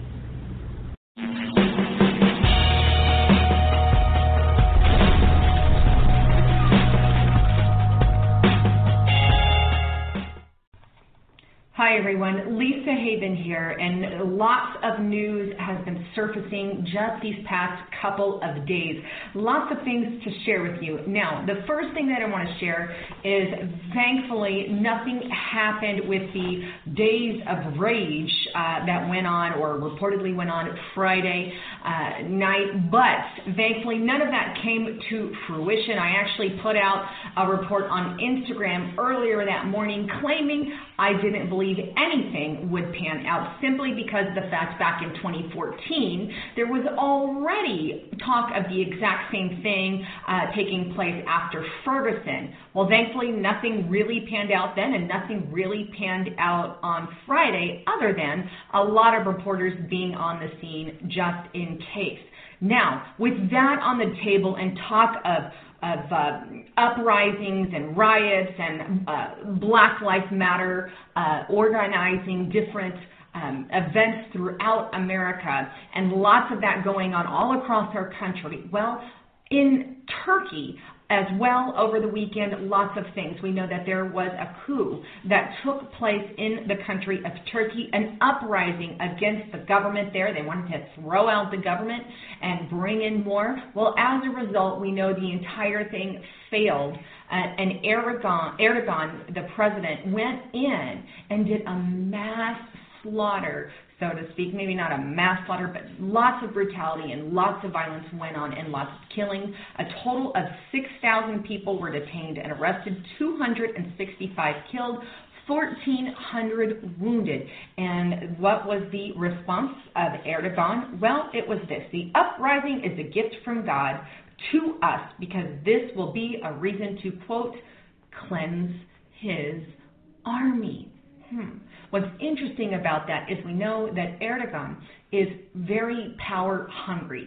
So this gave him the opportunity to cleanse anyone and anybody in his military or in his offices to get rid of anyone who stood in his way or against his policy or criticized him in any way. Now, we know there are lots of criteria, or there's lots of talks that Erdogan could be an Antichrist candidate for the Bible. We know that that is something that some people hold to belief. Now, I've actually done, and I'll leave information on it on my website, freedomnationnews.com. But I've done plenty of YouTube videos where I've linked the biblical Antichrist of Revelations to how similar the Antichrist, or quote, savior of the Muslim religion, who comes riding on a white horse just like our Antichrist, but they paint him as the savior, the Muslim savior is the Christian Antichrist. Neat little ties there, and I actually link it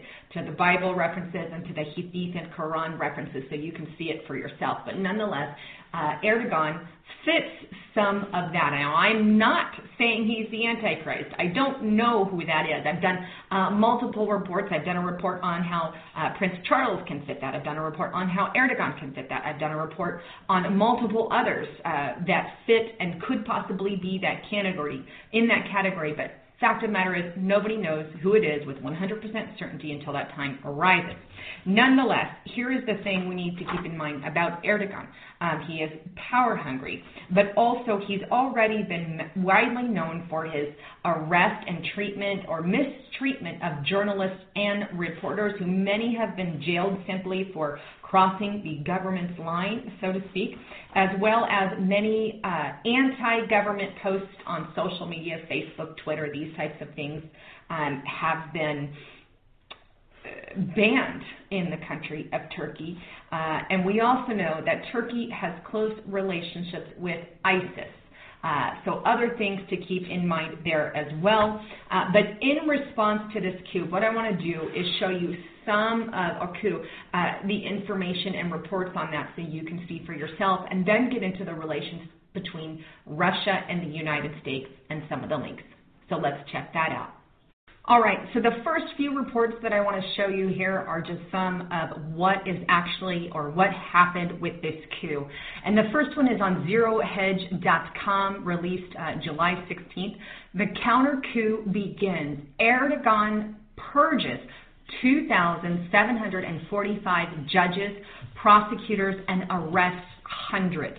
In fact, when you read further on in these reports, the numbers get as high as 6,000. And again, as I stated earlier, 265 people were killed and 1,400 wounded in this particular purge.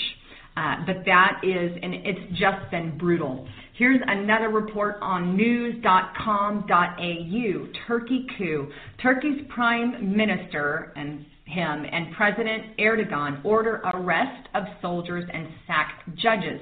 And as I stated before, this also proves that this helped Erdogan eliminate those underneath who were, quote, in his way. Moving on, here's another report by 21st Century Wire. Now, some of the images in this report are too brutal for me to show. It just made me sick to my stomach. But I wanted to leave a link to this report because I want you to go and check it out for yourself. If you have a easy stomach, I recommend you not do that. But Erdogan's purge. Islamo-fascist mobs torture and murder in streets of Turkey. And I just need to warn you, it's ISIS-style broodings. Very gruesome. But the pro-government AKP and Muslim Brotherhood supporters took to the streets to do this for Erdogan's regime. Now, moving on. Let's move on a little bit more into, the conspiracy aspect of it. We know that the coup was started in order to, quote, oust the government and bring in, reportedly, a more democratic style. At least that is the claim. But nonetheless, let's first discuss what Russia has to do with this. Well, the first thing I want to bring up is this RT on rtnews.com. Erdogan, and this was last month, apologized to Putin over death of Russian plot, calls Russia friend and a strategic partner. Now, we know that there was a pilot that was downed and lots of turmoil between the two countries in the beginning of that. But Erdogan of Turkey offered to pay, whatever they needed to pay to, bury him right and all of that there, follow the religious requirements and the whole 9 yards on that. But basically to ease the tensions and relationships between the two countries, well, apparently the forming of a partnership between Russia and Turkey, or a little bit more of a partnership, I will say. But great information you can find in that.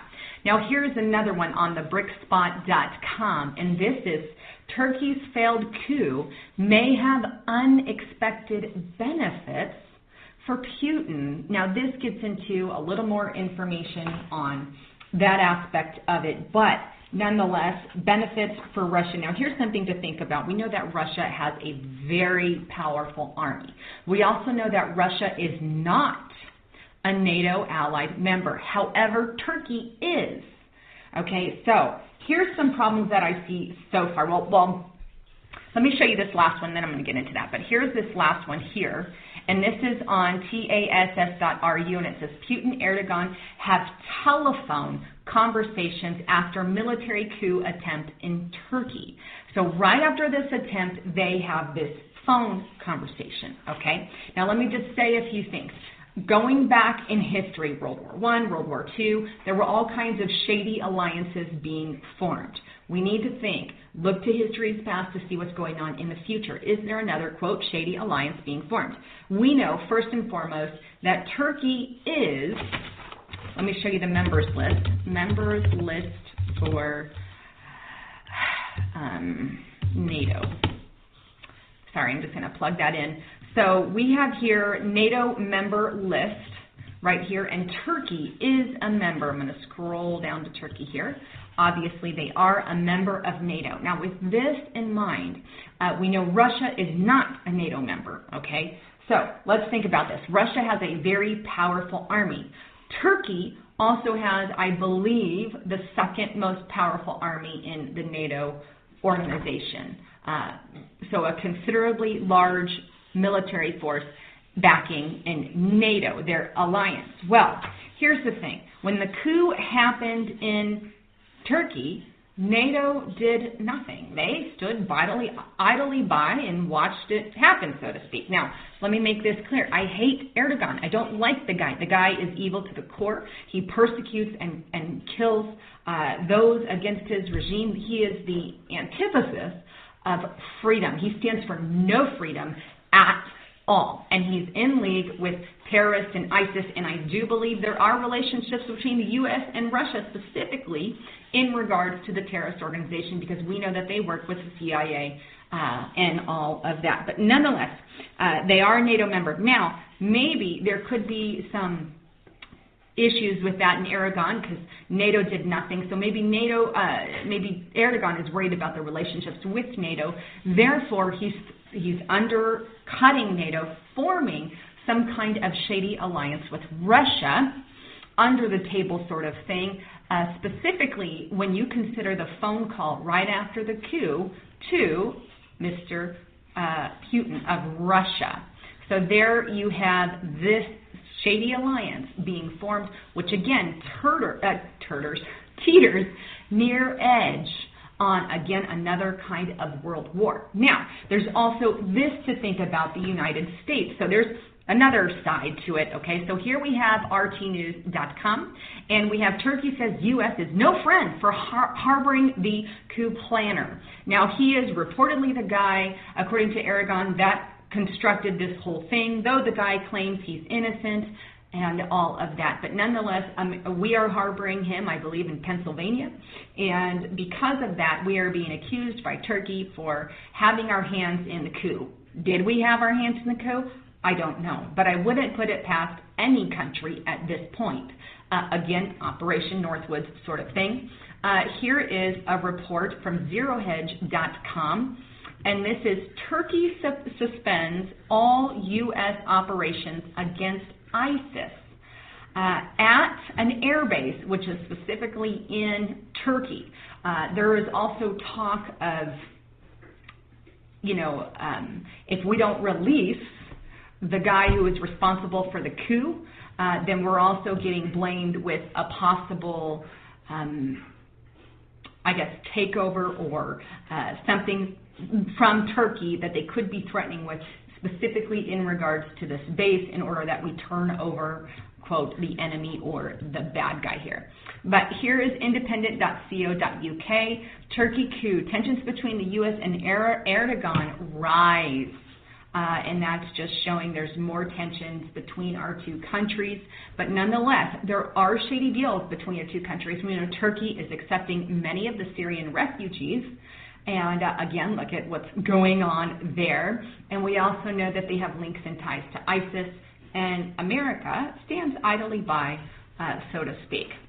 Last thing I want to show you is this last one on ZeroHedge.com. Turkey accuses U.S. of being behind the coup, demands extradition of the guy who's reportedly behind it there. So there you have it. Now, we must also consider this third option, and that is this, that Erdogan himself started the coup. Now, why do I say that? Well, if you go back to one of the first three reports I stated, it is in there, but we have to remember in the beginning of this report, I stated that Erdogan himself said this about the coup, and he states, and I quote, "This uprising is a gift from God to us, because it will be a reason to cleanse our army." Cleanse his army. Remember, Erdogan is known for his mistreatment of journalists, his any banning of anti-government posts on social media. Now he takes opportunity of this coup to cleanse judges, military personnel, high official rankings, anyone who is remotely critical of his regime. Get eliminated. 265 killed, 1,400 wounded. I would say that that sends out a threat message to many in his organization, but it's absolute power grab. Now, you cannot put that past people in power. They do this stuff all the time, historically speaking, and it could very well be that as well. Maybe he operated it and pins it on someone else, and someone takes the blame, case solved. Kind of like Nero, who set the fires in the city, blamed it on the Christians. Many Christians died when he himself was the one who set the fire. So lots of things to think there. And when we have Russia in there, we have U.S. in there, and we have Turkey in there, and we also have NATO. 4 powerheads being linked here, and NATO obviously is a strong force, but we must take all of it into consideration, especially considering everything that's happening. Now, in a nutshell, what do I see? I see we are inching very close to World War III. Anyhow, wanted to bring you the latest on that, and if you are not prepared with food, now is the time to do it. If war does break out, it's not a pretty thing. People die. People that we love die. People in military die. Civilians die. And food we can run into food crisis and issues and things like that. So the best thing to do is get food and store it up. I use foodforliberty.com/Haven. They are a partner. They help fund what I do here. But I don't back anything I don't personally buy and I don't personally use. Great product, great tasting. Also, getthetea.com has lots of great healthy options for you guys. I personally love Super Strength Tea and use it all the time. Absolutely amazing detox. Anyhow, thanks again for tuning in. This is Lisa Haven, signing off. Hey YouTube, it's Penny. I'm recording this the evening of July 16th, 2016. And I make no apologies about the fact that this is undoubtedly going to be long. So if you need to break it up into smaller pieces to get through it all, by all means do that. But I think it's going to be worth it for you if you listen all the way to the end. So on January 15th of 2016, I heard the 7 treasures. And I heard it in the context of the end times, kind of like, like the 7 thunders in Revelation or something like that. But I looked for the term 7 treasures and couldn't find it anywhere in Scripture. Well, then, I don't know, a month or so ago, I was reading in For Ezra. So Ezra was Nehemiah's scribe, and if you have the traditional 66 books, Ezra, Nehemiah, Esther, Job, but Ezra actually wrote many books, and some people call For Ezra, they'll call it Second Esdras, but it was written by Ezra. Well, anyway, chapter 13, verse 56 says, "And therefore have I showed you the treasures of El Elyon." And I stopped and thought, what treasures? And so I kind of made a study of For Ezra, and looking through it. And basically, if my counting is correct, he was given 7 visions. And so I don't know if that's what Yahuwah was pointing me to back in January when he said the 7 treasures. But regardless, I think that it's really fascinating. And so I wanted to bring you excerpts from the book of 4 Ezra, kind of like I did when I shared with you from 2nd Baruch, his visions of the end times. So I'm just going to start reading. I'll go back and edit this and try to tighten it up as best I can. But amazing, amazing book. So I'm going to, the first chapter and a half are like kind of preamble with, what Yahuwah is saying to Ezra. I'm going to pick it up starting in verse 27 of chapter 2. So he says, "Be not weary, for when the day of trouble and heaviness comes, others shall weep and be sorrowful, but you shall be merry and have abundance. The heathen shall envy you, and they shall be able to do nothing against you, says Yahuwah. My hands shall cover you, so that your children shall not see Sheol. Be joyful, O mother, with your children, for I will deliver you, says Yahuwah. Remember your children that sleep, for I shall bring them out of the sides of the earth, and show mercy unto them, for I am merciful, says Yahuwah Sabaoth. Embrace your children until I come, and show mercy unto them, for my wells run over, and my grace shall not fail. I, Ezra, received a charge of Yahuwah upon Mount Oreb, that I should go unto Israel. But when I came unto them, they set me at naught, and despised the commandment of Yahuwah.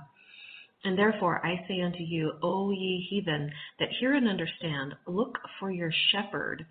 He shall give you everlasting rest, for he is nigh at hand, and shall come in the end of the world.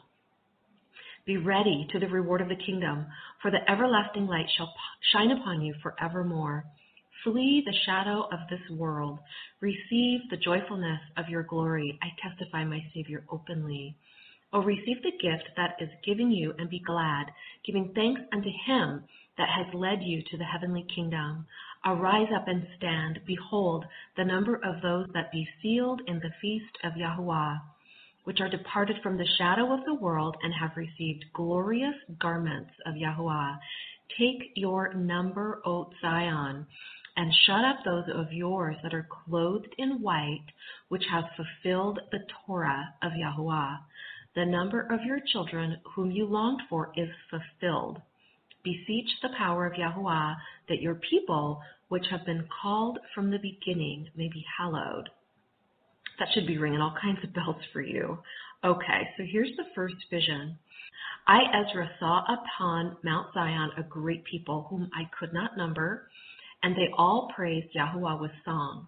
And in the midst of them there was a young man of high stature, taller than all the rest, and upon every one of their heads he set crowns, and was more exalted, which I marveled at greatly. So I asked the angel, okay, so Uriel is the angel who has been come to reveal all these visions to him and what they mean, and said, Sir, what are these? And he answered and said unto me, These be they that have put off the mortal clothing, and put on immortal, and have confessed the name of Elohim. Now are they crowned and receive palms. And then I said unto the angel, what young person is it that crowns them, and gives them palms in their hands? So he answered and said unto me, It is the Son of Elohim, whom they have confessed in the world. Then began I greatly to commend them that stood so stiffly for the name of Yahuwah. Then the angel said unto me, Go your way, and tell my people what manner of things and how great wonders of Yahuwah Eloheka you have seen. So in chapter 3, Ezra is it's kind of, trying to make his case with Yahuwah, trying to figure out, okay, why are we in captivity? And I know that we, sinned and didn't keep your commandments, but neither do these guys, our captors. So why are you prospering them? And he says, weigh therefore our wickedness now in the balance. He's wanting, to be judged in the scales with theirs that dwell in the world. And so shall your name nowhere be found but in Israel. And when was it that they which dwell upon the earth have not sinned in your sight? Or what people have so kept your commandments? You shall find that Israel by name has kept your precepts, but not the heathen. So at this point, Yahuwah sends Uriel to give him an answer. And basically Uriel is telling him, your heart has gone too far in the world and think you to comprehend the way of El Elyon. Like, who do you think you are? Questioning, Yahuwah about all these things. And, this stuff is like way over your head, basically. And so Ezra says, then I answered and said, I beseech you, O Yahuwah, let me have understanding. For it was not my mind to be curious of the high things. Like, I'm not trying to understand, all of this stuff. But of such as passeth by daily, namely, wherefore Israel is given up as a reproach to the heathen, and for what cause the people whom you have loved is given over unto wicked nations, and why the Torah of our forefathers is brought to naught, and the written covenants come to no effect, as we pass away out of the world as grasshoppers, and our life is astonishment and fear, and we are not worthy to obtain mercy. What will he then do unto his name whereby we are called? Of these things have I asked. Uriel says, and then he answered me and said, the more you search, the more you shall marvel, for the world hastens fast to pass away, and cannot comprehend the things that are promised to the righteous in time to come. For this world is full of unrighteousness and infirmities. But as concerning the things whereof you ask me, I will tell you, for the evil is sown, but the destruction therefore is not yet come. So they go back and forth with this conversation. And then the next thing that happens is he has a second vision. So I stood and saw, and behold, a hot burning oven passed by before me. And it happened that when the flame was gone by, I looked, and behold, the smoke remained still. After this there passed by before me a watery cloud, and sent down much rain with a storm. And when the stormy rain was past, the drops remained still. Okay, and then he has a conversation with Uriel, who is explaining to him the meaning of this vision and how it happens to pertain to the days of the world. And I'm not gonna give you all of this because it's so long, but and forgive me for not reading all of this to you. That wasn't my intention for this video. It was more to just kind of want you to want to search this out for yourself, okay? So let's see, in verse 11, so this is chapter 6, I answered then and said, O Yahuwah that bear rule, if I have found favor in your sight, I beseech you, show your servant the end of your tokens or signs, wherefore you showed me part last night, so in that earlier vision. So he answered and said unto me, stand up upon your feet, and hear a mighty sounding voice. And it shall be, as it were, a great motion, but the place where you stand shall not be moved. And therefore, when it speaks, be not afraid, for the word is of the end, and the foundation of the earth is understood. And why? Because the speech of these things trembles and is moved, for it knows that the end of these things must be changed. And it happened that when I heard it, I stood up on my feet and hearkened. And vision 3, behold, there was a voice that spoke, and the sound of it was like the sound of many waters. Sound familiar? And it said, behold, the days come that I will begin to draw nigh, and to visit them that dwell upon the earth, and will begin to make inquisition of them, what they be that have hurt unjustly with their unrighteousness, and when the affliction of Zion shall be fulfilled, and when the world that shall begin to vanish away shall be finished, then will I show these tokens, these signs. The Sepharim, that means books, shall be opened before the firmament, and they shall see all together, and the children of a year old shall speak with their voices, and the women with child shall bring forth untimely children of 3 or 4 months old, and they shall live and be raised up. And suddenly shall the sown places appear unsown, the full storehouses shall suddenly be found empty, and the shofar shall give a sound, which when every man hears, they shall suddenly be afraid. At that time shall friends fight against another like enemies one another, and the earth shall stand in fear with those who dwell therein. The springs of the fountains shall stand still, and in 3 hours they shall not run. Whosoever remains from all these that I have told you shall escape and see my Yeshua, and that word is salvation, and the end of your world. Whosoever remains from all these that I have told you shall escape and see my salvation and the end of your world. And the men that are received shall see it, who have not tasted death from their birth.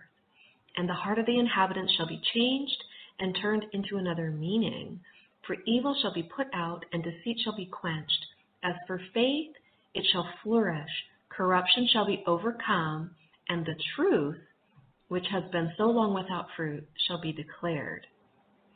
So further down in chapter 7, starting in verse 102, I answered and said, if I have found favor in your sight, show further to me, your servant, whether on the day of judgment the righteous will be able to intercede for the ungodly, or to entreat El Elyon for them, fathers for sons, or sons for parents, brothers for brothers, relatives for their kinsmen, or friends for those who are most dear.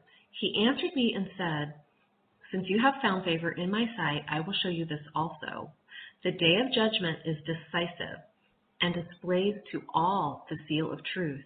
Just as now a father does not send his son, or a son his father, or a master his servant, or a friend his dearest friend, to be ill, or sleep, or eat, or be healed in his stead, so no one shall ever pray for another on that day, neither shall anyone lay a burden on another, for then everyone shall bear his own righteousness and unrighteousness. So chapter 8 starts, and he answered me, saying, El Elyon has made this world for many, but the world to come for few. I will tell you a similitude, Ezra. As when you ask the earth, it shall say unto you that it gives much mold, whereof earthen vessels are made, but little dust, that gold comes of. Even so is the course of this present world. There be many created, but few shall be saved. So dropping down to verse 45, Ezra says, be not wroth with us, but spare your people, and have mercy upon your own inheritance, for you are merciful unto your creature, or creation. Then answered he me and said, things present are for the present, and things to come for such as be to come. For you come far short that you should be able to love my creature more than I. But I have ofttimes drawn nigh unto you and unto it, but never to the unrighteous. In this also you are marvelous before El Elyon, in that you have humbled yourself as it becomes you, and have not judged yourself worthy to be much glorified among the righteous. For many great miseries shall be done to them that in the latter time shall dwell in the world, because they have walked in great pride. But understand for yourself, and seek out the glory for such as be like you.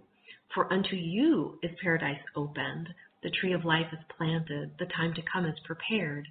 Plenteousness is made ready, a city is built, and rest is allowed, yea, perfect goodness and wisdom. The root of evil is sealed up from you, weakness and the moth is hid from you, and corruption is fled into Sheol to be forgotten. Sorrows are past, and in the end is showed the treasure of immortality. And therefore ask no more questions concerning the multitude of them that perish. For when they had taken liberty, they despised El Elyon, thought scorn of his Torah, and forsook his ways. Moreover, they have trodden down his righteous, and said in their heart that there is no Elohim, yea, and that knowing they must die. For as the things aforesaid shall receive you, so thirst and pain are prepared for them. For it was not his will that men should come to naught. But they which be created have defiled the name of him that made them, and were unthankful to him which prepared life for them. And therefore is my judgment now at hand. These things have I not shown unto all men, but unto you, and a few like you. Then I answered and said, O behold, Yahuwah, now have you showed me the multitude of wonders which you will begin to do in the last times, but at what time you have not showed me. Gotta love Ezra, he's asking the same question we all are. When? Chapter 9, he answered me then and said, measure you the time diligently in itself, and when you see part of the signs past, which I have told you before, then shall you understand that it is the very same time wherein El Elyon will begin to visit the world which he made. Therefore, when there shall be seen earthquakes, what did Yahusha say the first sign was going to be? Okay, and uproars of the people in the world. That was the second thing Yahusha said. Then shall you well understand that El Elyon spoke of those things from the days that were before you, even from the beginning. For like as all that is made in the world has a beginning and an end, and the end is manifest, even so the times also of El Elyon have plain beginnings in wonder and powerful works, and endings in effects and signs. And everyone that shall be saved and shall be able to escape by his works and by faith, because faith without works is dead, whereby ye have believed, shall be preserved from the said perils, and shall see my Yahusha, actually it says my Yeshua, and this is lowercase, so my salvation, shall see my salvation in my land and within my borders. For I have sanctified them for me from the beginning. Then shall they be in pitiful case, which now have abused my ways, and they that have cast them away despitefully shall dwell in torments. For such as in their life have received benefits and have not known me, and they that have loathed my Torah, while they yet had liberty, and when as yet a place of repentance was open unto them, understood not, but despised it. The same must know it after death by pain, and therefore be not curious how the wicked shall be punished, and when, but inquire how the righteous shall be saved, whose the world is, and for whom the world is created. So starting in chapter 13, and it came to pass after 7 days I dreamed a dream by night. And lo, there arose a wind from the sea, that it moved all the waves thereof. And I beheld, and lo, that a man waxed strong with the thousands of heaven. And when he turned his countenance to look, all things trembled that were seen under him. And whensoever the voice went out of his mouth, all they burned that heard his voice, like as the earth fails when it feels the fire. And after this I beheld, and lo, there was gathered together a multitude of men out of number from the four winds of heaven to subdue the man that came out of the sea. But I beheld, and lo, he had graved himself a great mountain, and flew up upon it. But I would have seen the region or place whereout the hill was graven, but I could not. And after this I beheld, and lo, all they which were gathered together to subdue him were sore afraid, and yet dared fight. And lo, as he saw the violence of the multitude that came, he neither lifted up his hand, nor held sword, or any instrument of war, but only I saw that he sent out of his mouth as it had been a blast of fire, and out of his lips a flaming breath, and out of his tongue he cast out sparks and tempests, and they were all mixed together, the blast of fire, the flaming breath, and the great tempest, and fell with violence upon the multitude which was prepared to fight, and burned them up every one, so that upon a sudden of an innumerable multitude nothing was to be perceived, but only dust and smell of smoke. When I saw this, I was afraid. Okay, so he's seeing the same thing that John saw. Afterward saw I the same man come down from the mountain, and call unto him another peaceable multitude. And there came much people unto him, whereof some were glad, some were sorry, and some of them were bound.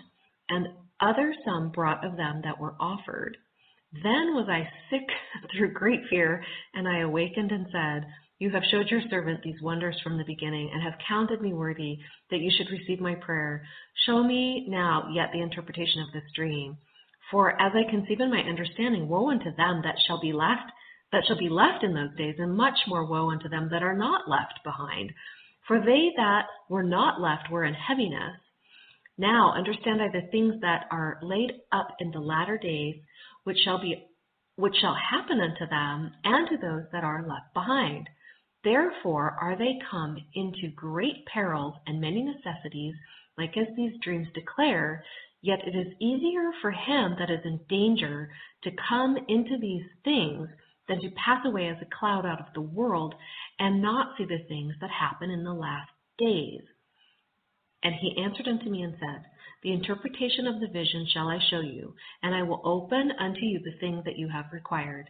Whereas you have spoken of them that are left behind, this is the interpretation.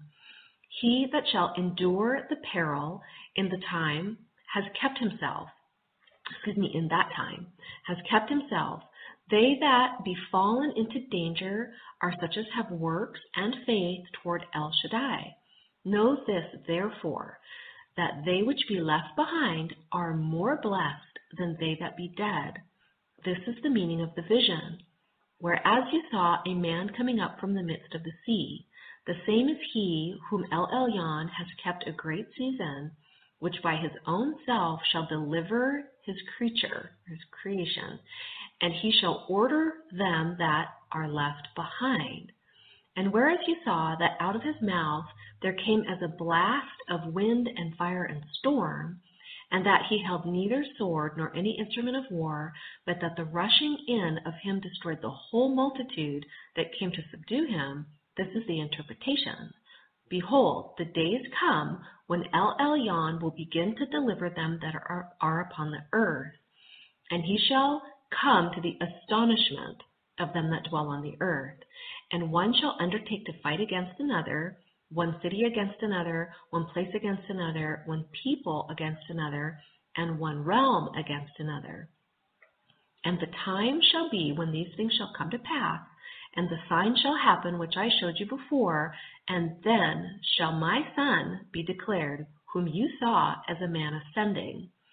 And when all the people hear his voice, every man shall in their own land leave the battle they have one against another, and an innumerable multitude shall be gathered together as you saw them, willing to come and to overcome him by fighting. But he shall stand upon the Mount Zion, and Zion shall come and shall be showed to all men, being prepared and built, like as you saw the hill graven without hands. And this my Son shall rebuke the wicked inventions of those nations, which for their wicked life are fallen into tempest, and shall lay before them their evil thoughts, and the torments wherewith they shall begin to be tormented, which are like unto a flame, and he shall destroy them without labor, by the Torah, which is like unto me. The Torah, the word that proceeds out of his mouth. And whereas you saw that he gathered another peaceable multitude unto him, those are the 10 tribes which were carried away prisoners out of their own land in the time of Hushah the king, who Shalmaneser the king of Ashur led away captive, and he carried them over the waters, and so came they into another land. But they took this counsel among themselves, that they would leave the multitude of the heathen, and go forth into a further country, where never mankind dwelt, and that they there might guard their statutes, which they never kept in their own land. And they entered into Perith by the narrow places of the river. For El Elyon then showed signs for them, and held still the flood till they were passed over. For through that country there was a great way to go, namely of 1.5 years, and the same region is called Arzareth.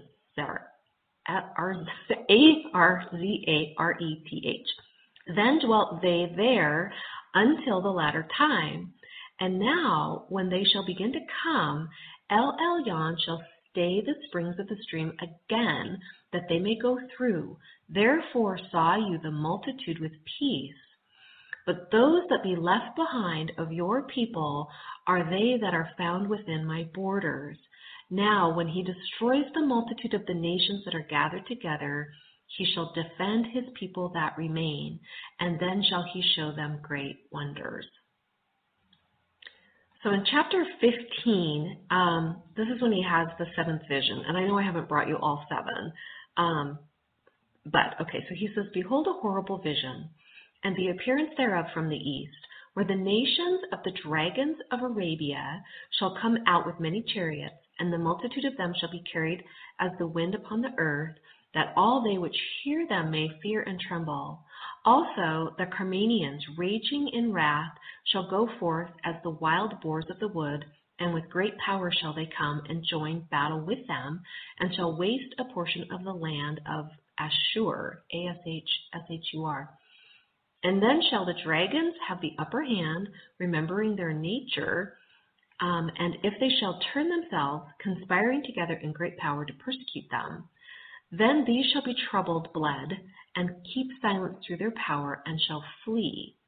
And from the land of Ashur shall the enemy besiege them, and consume some of them, and in their host shall be fear and dread, and strife among their kings. Behold, clouds from the east, and from the north and to the south, and they are very horrible to look upon, full of wrath and storm. They shall smite one upon another, and they shall smite down a great multitude of stars upon the earth, even their own star. And blood shall be from the sword unto the belly, and the dung of men unto the camel's hoof, H-O-U-G-H.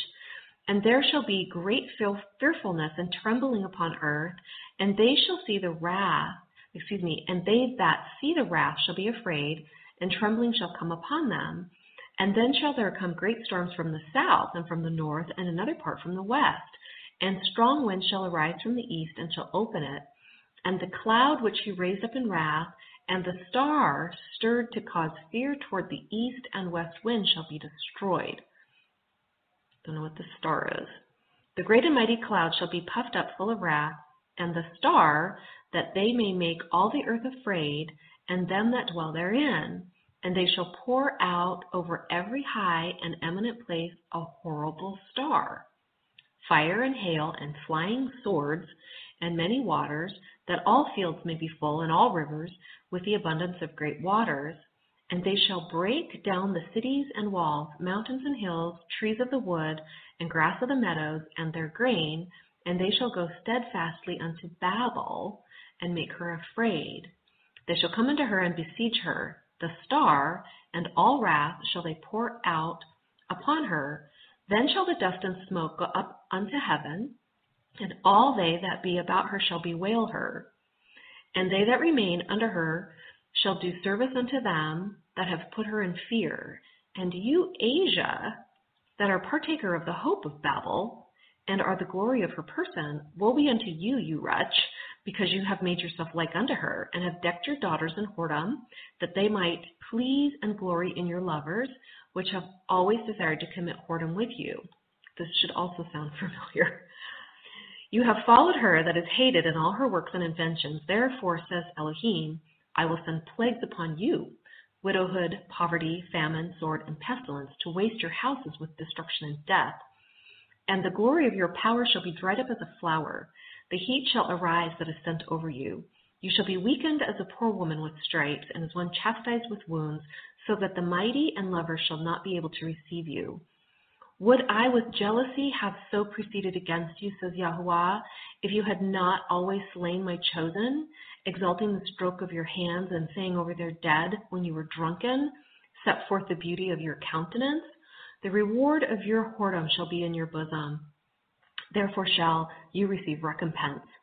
Like as you have done unto my chosen, says Yahuwah, even so shall Elohim do unto you, and shall deliver you into mischief. Your children shall die of hunger, and you shall fall through the sword. Your city shall be cast down, and all yours shall perish with the sword of the field. They that be in the mountain shall die of hunger, and eat their own flesh, and drink their own blood, for very hunger of bread and thirst of water. You, as unhappy, shall come through the sea, and receive plagues again, And in the passage they shall rush on the idol city, and shall destroy some portion of your land, and consume part of your glory, and shall return to Babel that was destroyed. And you shall be cast down by them as stubble, and they shall be unto you as fire, and shall consume you and your cities, your land and your mountains, all your woods, your fruitful trees shall they burn with fire. Your children shall they carry away captive, and look, what you have, they shall spoil it and mar the beauty of your face. Woe be unto you, Babel and Asia. Woe be unto you, Mizraim and Aram. Gird up yourselves with cloths of sack and hair. Bewail your children and be sorry, for your destruction is at hand. A sword is sent upon you, and who may turn it back? A fire is sent upon you, and who may quench it? Plagues are sent upon you, and what is he that may drive them away? May any man drive away a hungry lion in the wood, or may anyone quench a fire in stubble when it has begun to burn? May one turn away the arrow that is shot of a strong archer? El Yahuwah sends the plagues, and who is he that can drive them away? So all these people who are saying, oh, well, if we just pray enough, we can turn back the judgments of Yahuwah. No. A fire shall go forth from his wrath, and who is he that may quench it? He shall cast lightnings, and who shall not fear? He shall thunder, and who shall not be afraid? Yahuwah shall threaten, and who shall not be utterly beaten to powder at his presence? The earth quakes and the foundations thereof. The sea arises up with waves from the deep, and the waves of it are trouble, and the fishes there also, before Yahuwah, before the glory of his power. For strong is his right hand that bends the bow. His arrows that he shoots are sharp and shall not miss, when they begin to be shot into the ends of the world. Behold, the plagues that are sent, and shall not return again until they are come upon the earth. The fire is kindled, and shall not be put out till it consume the foundation of the earth. Like as an arrow which is shot of a mighty archer returns not backward, so even the plague shall be sent upon the earth, and shall not return again. Woe is me, who will deliver me in those days? The beginnings of sorrows and great mournings, the beginning of famine and great death, the beginning of wars, and the powers shall stand in fear, the beginnings of evils. What shall I do when these evils shall come? Behold, famine and plague and tribulation and anguish are sent as scourges for amendment. But for all these things they shall not turn from their wickedness, nor always be mindful of the scourges. Behold, victuals shall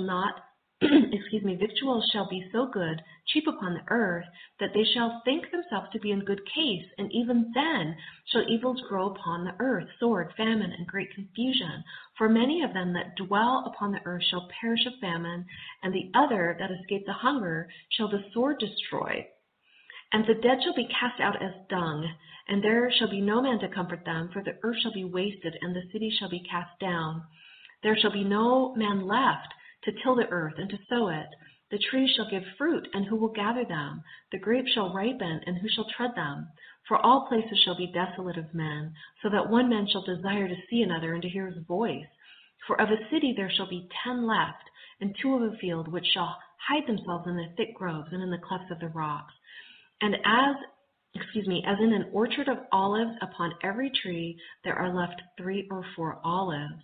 Or as when a vineyard is gathered, there are left some clusters of them that diligently seek through the vineyard. Even so, in those days there shall be 3 or 4 left by them that search their houses with the sword.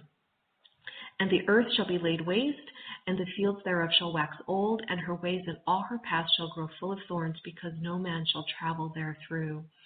The virgins shall mourn, having no bridegroom. The women shall mourn, having no men. Their daughters shall mourn, having no helpers.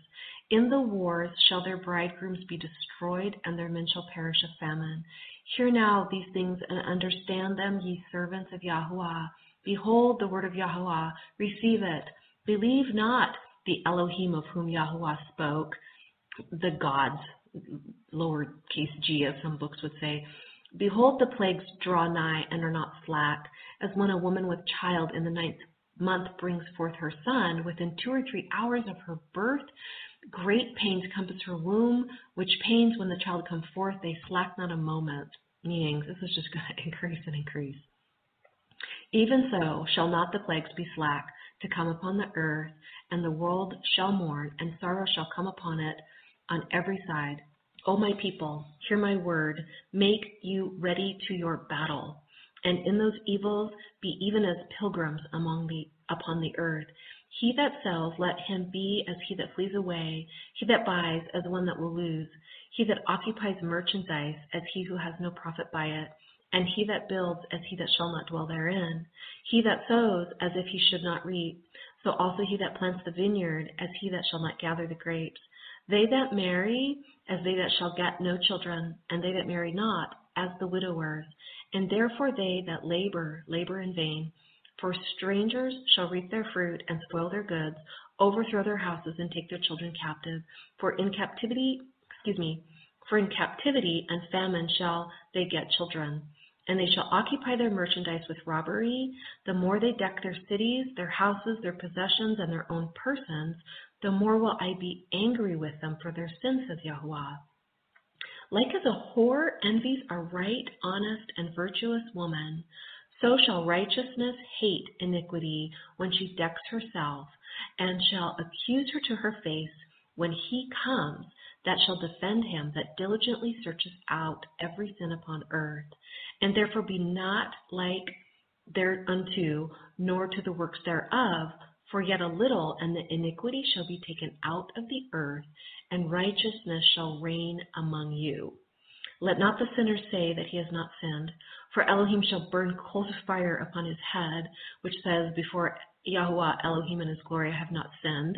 Behold, Yahuwah knows all the works of men, their imaginations, their thoughts, and their hearts, which spoke but the word, let the earth be made, and it was made. Let the heaven be made, and it was created. In his word were the stars made, and he knows the number of them. He searches the deep and the treasures thereof. He has measured the sea and what it contains. He has shut the sea in the midst of the waters, and with his word has he hanged the earth upon the waters. He spreads out the heavens like a vault. Upon the waters he has founded it. In the desert has he made springs of water and pools upon the tops of the mountains, that the floods might pour down upon the high rocks to water the earth. He has made man and put his heart in the midst of the body and gave him breath, life, and understanding. Yea, the Ruach El Shaddai, which made all things and searches out all hidden things in the secrets of the earth. Surely he knows your inventions and what you think in your hearts, even them that sin and would hide their sin. Therefore has Yahuwah exactly searched out all your works, and he will put you all to shame. And when your sins are brought forth, ye shall be ashamed before men, and your own sins shall be your accusers in that day. What will you do? And how will ye hide your sins before Elohim and his angels? Behold, Elohim himself is the judge. Fear him. Leave off from your sins and forget your iniquities, to meddle no more with them forever. So shall Elohim lead you forth and deliver you from all your trouble. For behold, the burning wrath of a great multitude is kindled over you, and they shall take away certain of you, and feed you, being idle, with things offered unto idols. And they that consent unto them shall be had in derision and in reproach, and trodden under foot. For there shall be in every place and in the next cities a great insurrection upon those that fear Yahuwah. The persecution is coming. And they shall be like madmen, sparing none, but still spoiling and destroying those that fear Yahuwah. For they shall waste and take away their goods and cast them out of their houses. Then shall they be known who are my chosen. And they shall be tried as the gold in the fire. Hear, O ye my beloved, says Yahuwah, behold, the days of trouble are at hand, but I will deliver you from the same. Be ye not afraid, neither doubt, for Elohim is your guide, and the guide of them who guard my commandments and precepts, says Yahuwah Elohim. Let not your sins weigh you down, and let not your iniquities lift up themselves. Woe be unto them that are bound with their sins and covered with their iniquities, like as a field is covered over with bushes, and the path thereof covered with thorns, that no man may travel through.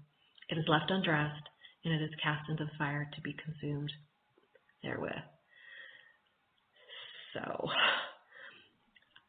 I encourage you to get this affair so that you can read all of these books for yourself, books that were previously included and then removed by God knows who for God knows what reason, but these books were written to us to encourage us in these end times. So with that, Baruch atah Adonai Eloheinu melech haolam. Blessed are you, our Lord God, King of the universe. Amen. Praise the Lord, brothers and sisters, body of Christ, bride of Christ. This is the prophetess of the Most Highest God, with a dream and a vision that was given to me yesterday. Today is July 16th, 2016. I was given a vision. The doors of heaven were opening up, and I was going in this glorious, beautiful, bright place. And I saw beautiful, multicolored flowers, something that we will never, ever, ever, ever see in this world. I knew it was a vision of heaven. Oh, so beautiful. Even the fragrance, I smelled the fragrance of each and every one of them. It was so glorious and so beautiful. Wow. Yes, I saw many things, and the Lord took me into the room of crowns and said that each and every one of these crowns were waiting for His bride.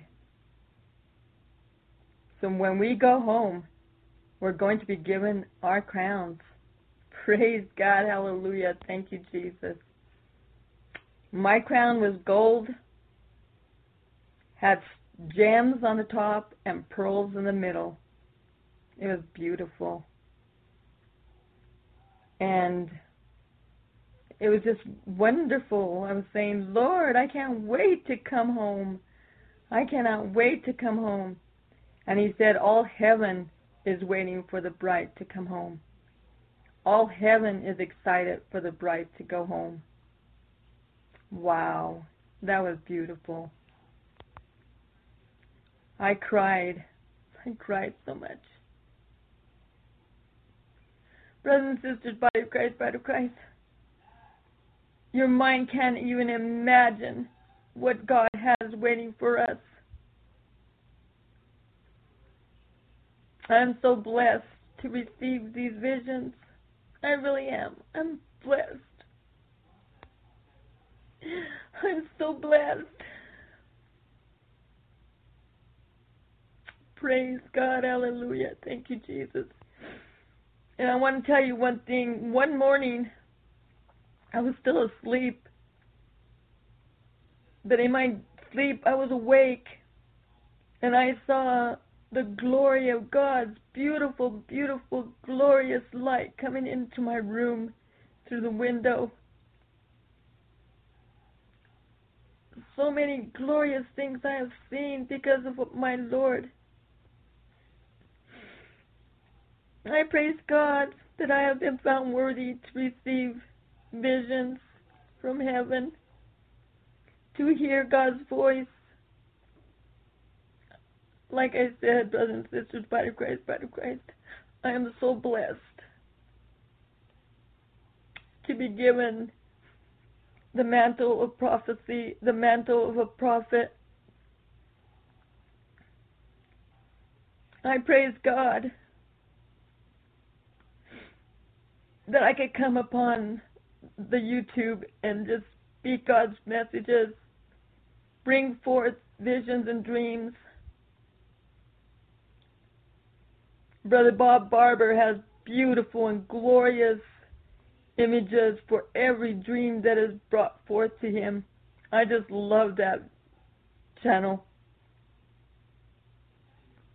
Brothers and sisters, body of Christ, many of us are having dreams and visions of going home. We are at the door. We're ready to enter heaven's gates. We really are.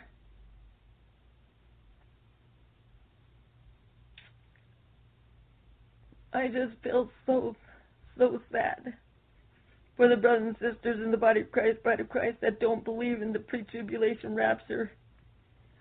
it's so sad that they have in their mind that they have to die for the honor and glory of God, when Jesus himself was the ultimate sacrifice. That's what they don't understand, that Jesus himself became the ultimate sacrifice for all of us, so that we would not have to die, but have eternal life with him and the Father and the holy angels.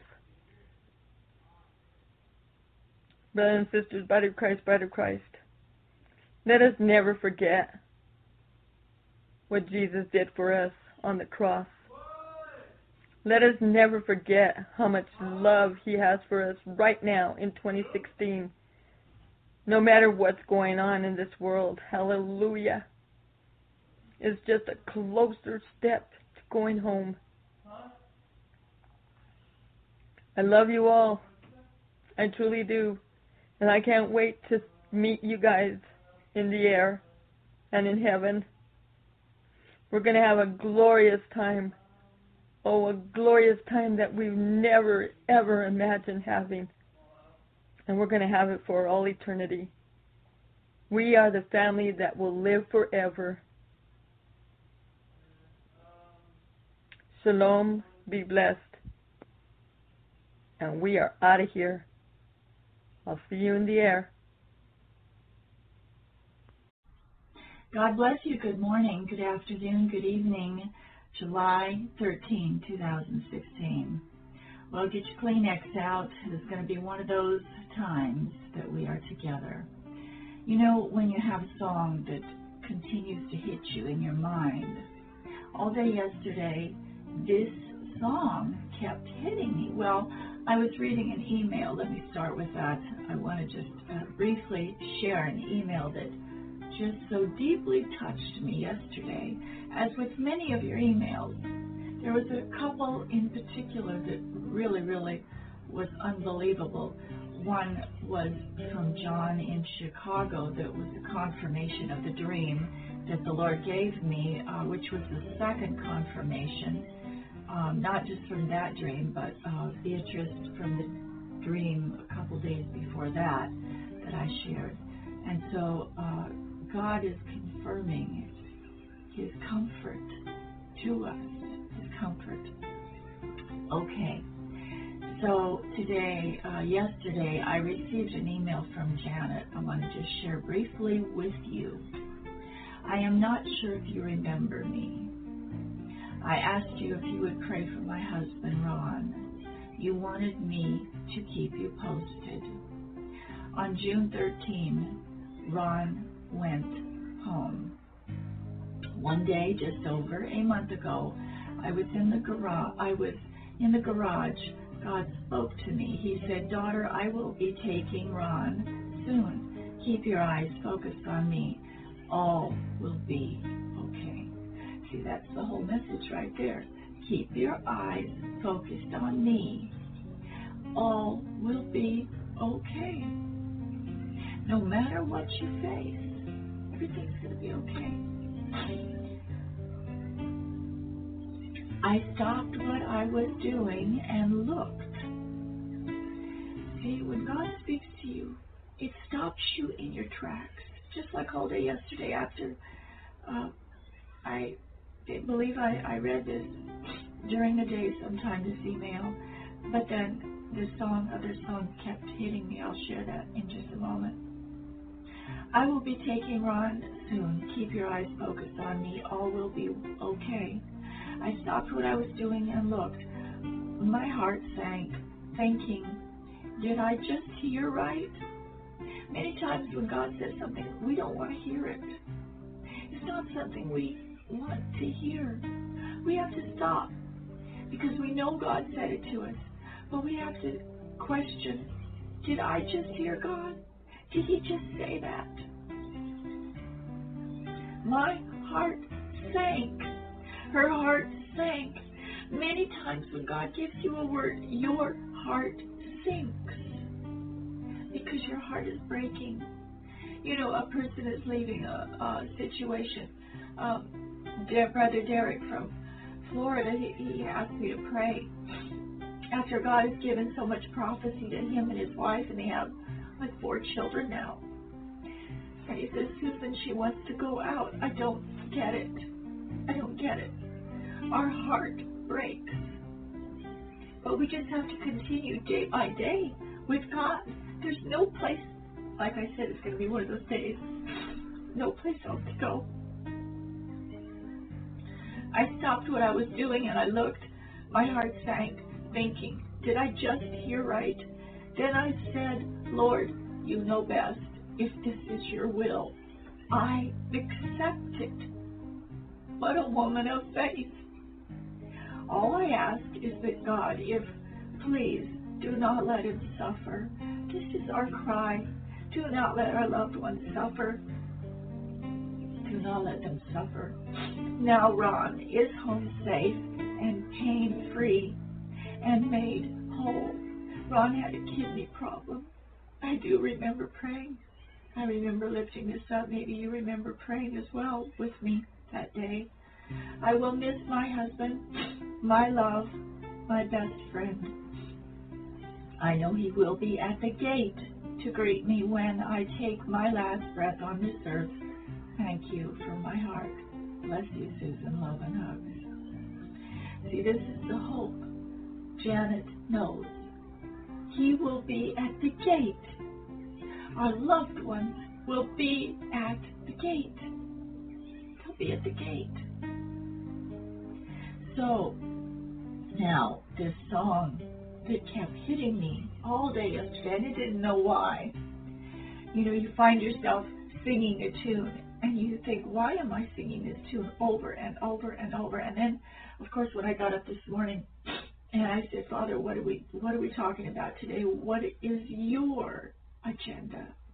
And then he led me into today's message, which is Psalm 31, a song of trust.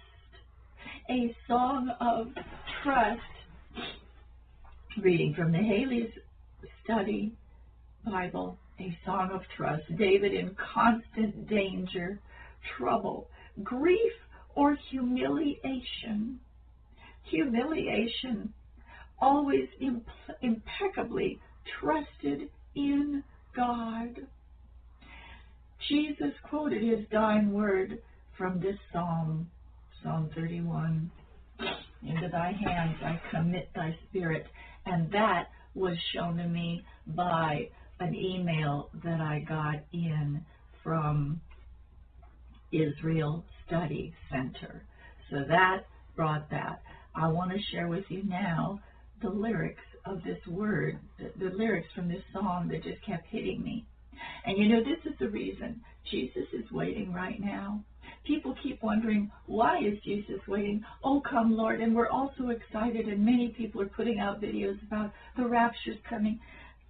You know, there's one thing I have to share. I really wish people would just focus on Jesus and not so much about when the rapture is going to happen. We don't know. We don't know. You're just guessing because you're not God. God Almighty is the only one that knows when he's coming. This is a mystery. That's why he said, I'm going to come as a thief in the night. Now, I know that's for people that are not looking for him. I get that. I know that. But even Jesus said, even I myself don't know that exact moment. Only the Father, when the Father tells me. Yes, he's in heaven. Yes, he knows all things. I can hear you speaking. Those of you that are saying, but Susan, but still, Jesus is reserving this. We aren't going to know every single thing. And we're not to focus on how we're going to get out of here. We're not to be so self-centered about ourselves, just thinking, I want out, I want out. That's just another me syndrome. That's just another self-centered person. We need to be thinking about salvation of other people. This should be our focus, not ourself. Get me out of here, God. And if I'm stepping on some toes, I don't mean to, but I have to release what I'm feeling out of my heart. You see, the reason Jesus is waiting, the reason the rapture hasn't happened yet, is because that last soul hasn't come in yet. And Jesus is not looking forward. You know, this isn't something he's delighting in, leaving everybody here for those years of his great wrath. Do you think he delights in seeing the people down here fall apart when you and I are going to be gone? So this word came to me, this song, yesterday all day long. This song about the man who was dying, and his wife would fall asleep, I believe it is, and every time, you know, he'd feel himself start to die, he didn't want her to see him die, basically, is the story. So the song, the words are, maybe you've heard it, Elvis did it, Frank Sinatra did it, softly I will leave you, softly, for my heart would break if you should wake and see me go.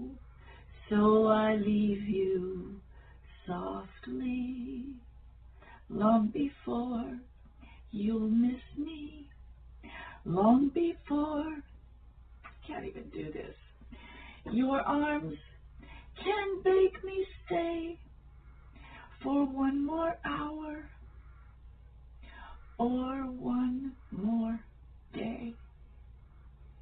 After all the years, I can't bear the tears to fall so softly as I leave you there. And I mean, it just goes on and on and on. It goes on and on and on.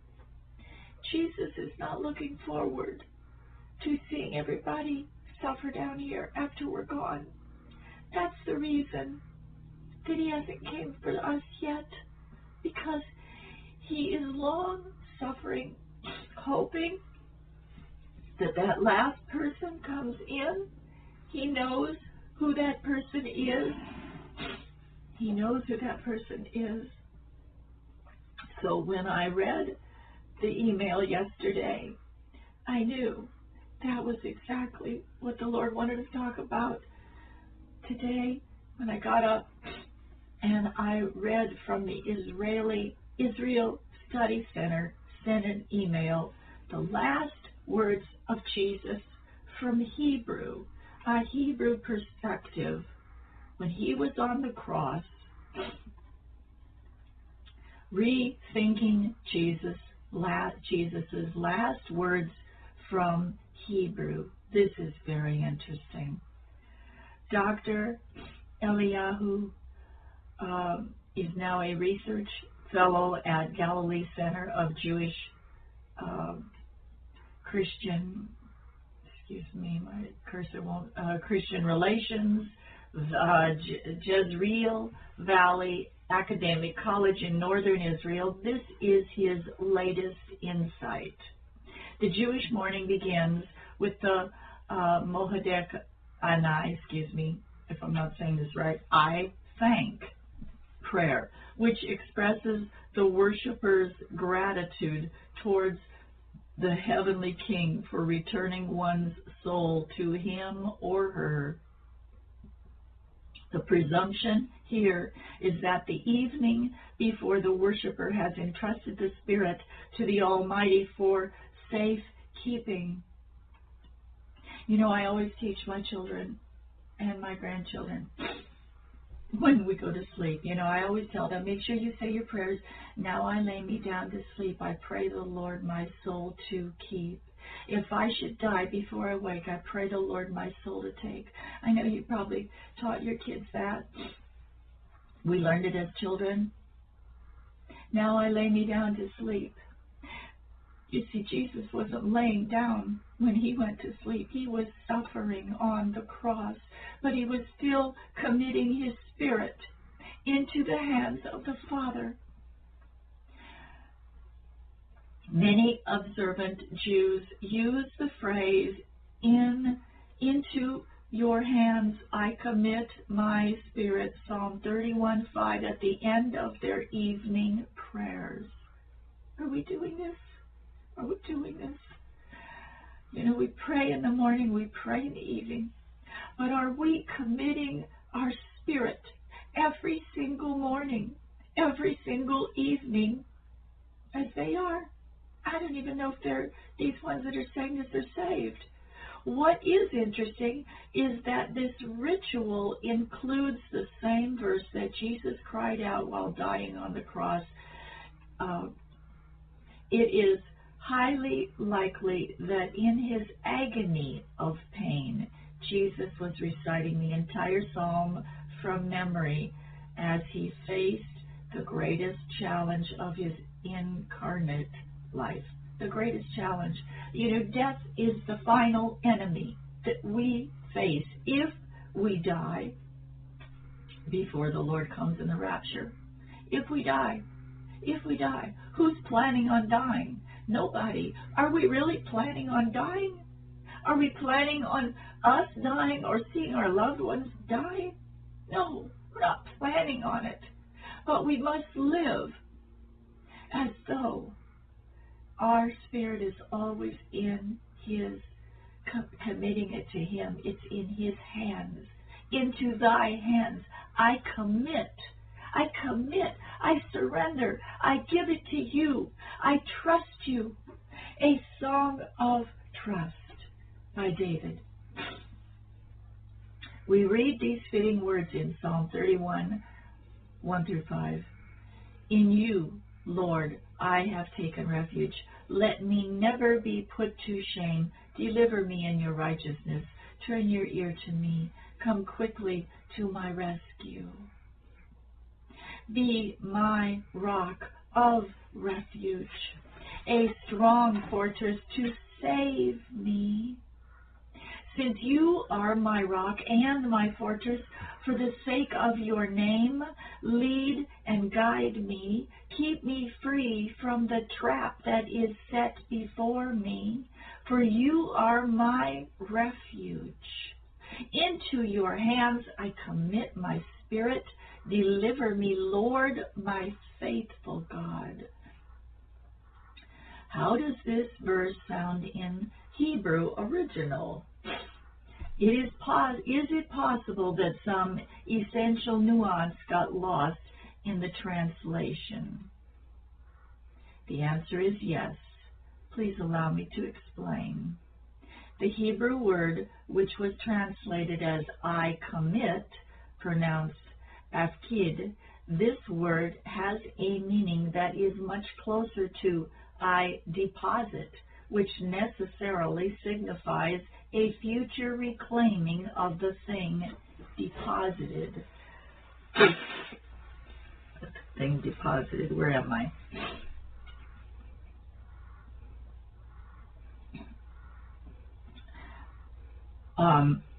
A vivid image might be that of checking a coat at a theater or a restaurant, or even money into the bank with the definite intention of getting it back.